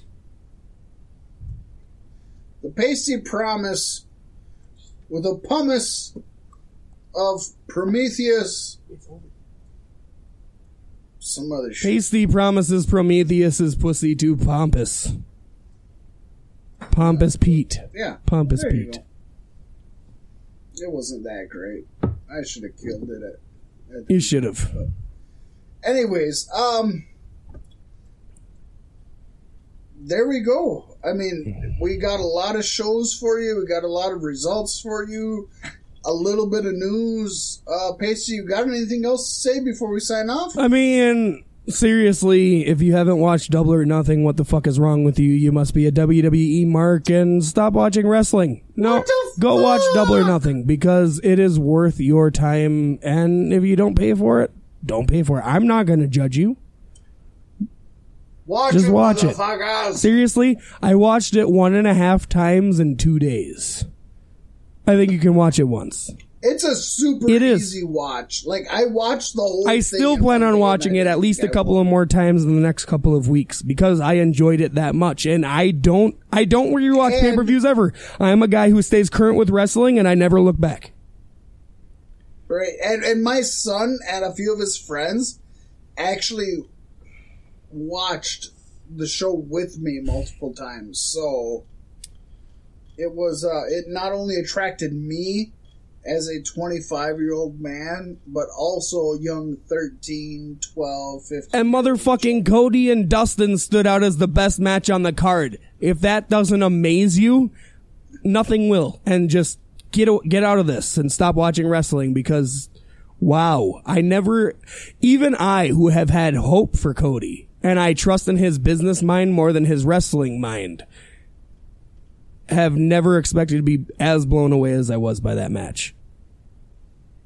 Well, and if you're a pro wrestling fan, even if you're just a WWE fan, if you're a WWE fan and you don't want to watch Cody versus Goldust and Chris Jericho versus one of the greatest wrestlers who aren't in WWE, you probably have a problem. Like, that's what you want to see, you would think.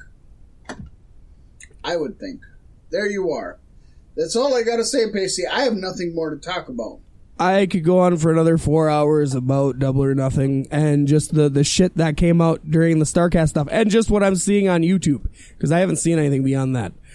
But folks, we're inundated and intoxicated. And hey, I finally found the episode title. That's a good thing to do right in the last minute of the show. Inundated and intoxicated. That's good. And I guess part 2 will be next week, suppose, huh? All right. So. Well, for that and B-Sticks Podcasting, Cloud Style Broadcasting, I've been Pasty White. I am the Faticus Man. And hey, just a friendly shout out and a reminder, check out Hotbox Talks with Petra Fucka. Because that shit's kicking off. He just started a 7-part Stoner Stories series on top of his regular broadcasted schedule. This guy has hit the books hard since he started his show. And it's good. Check it out. Support the fam. And we'll see you all next week. And again at the Galactic Get Down.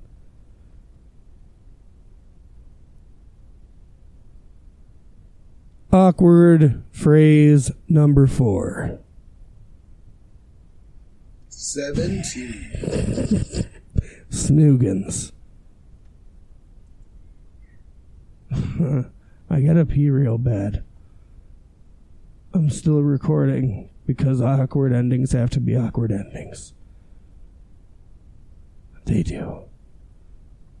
I just pissed my pants. I'll have clean pants next week, folks. Bye.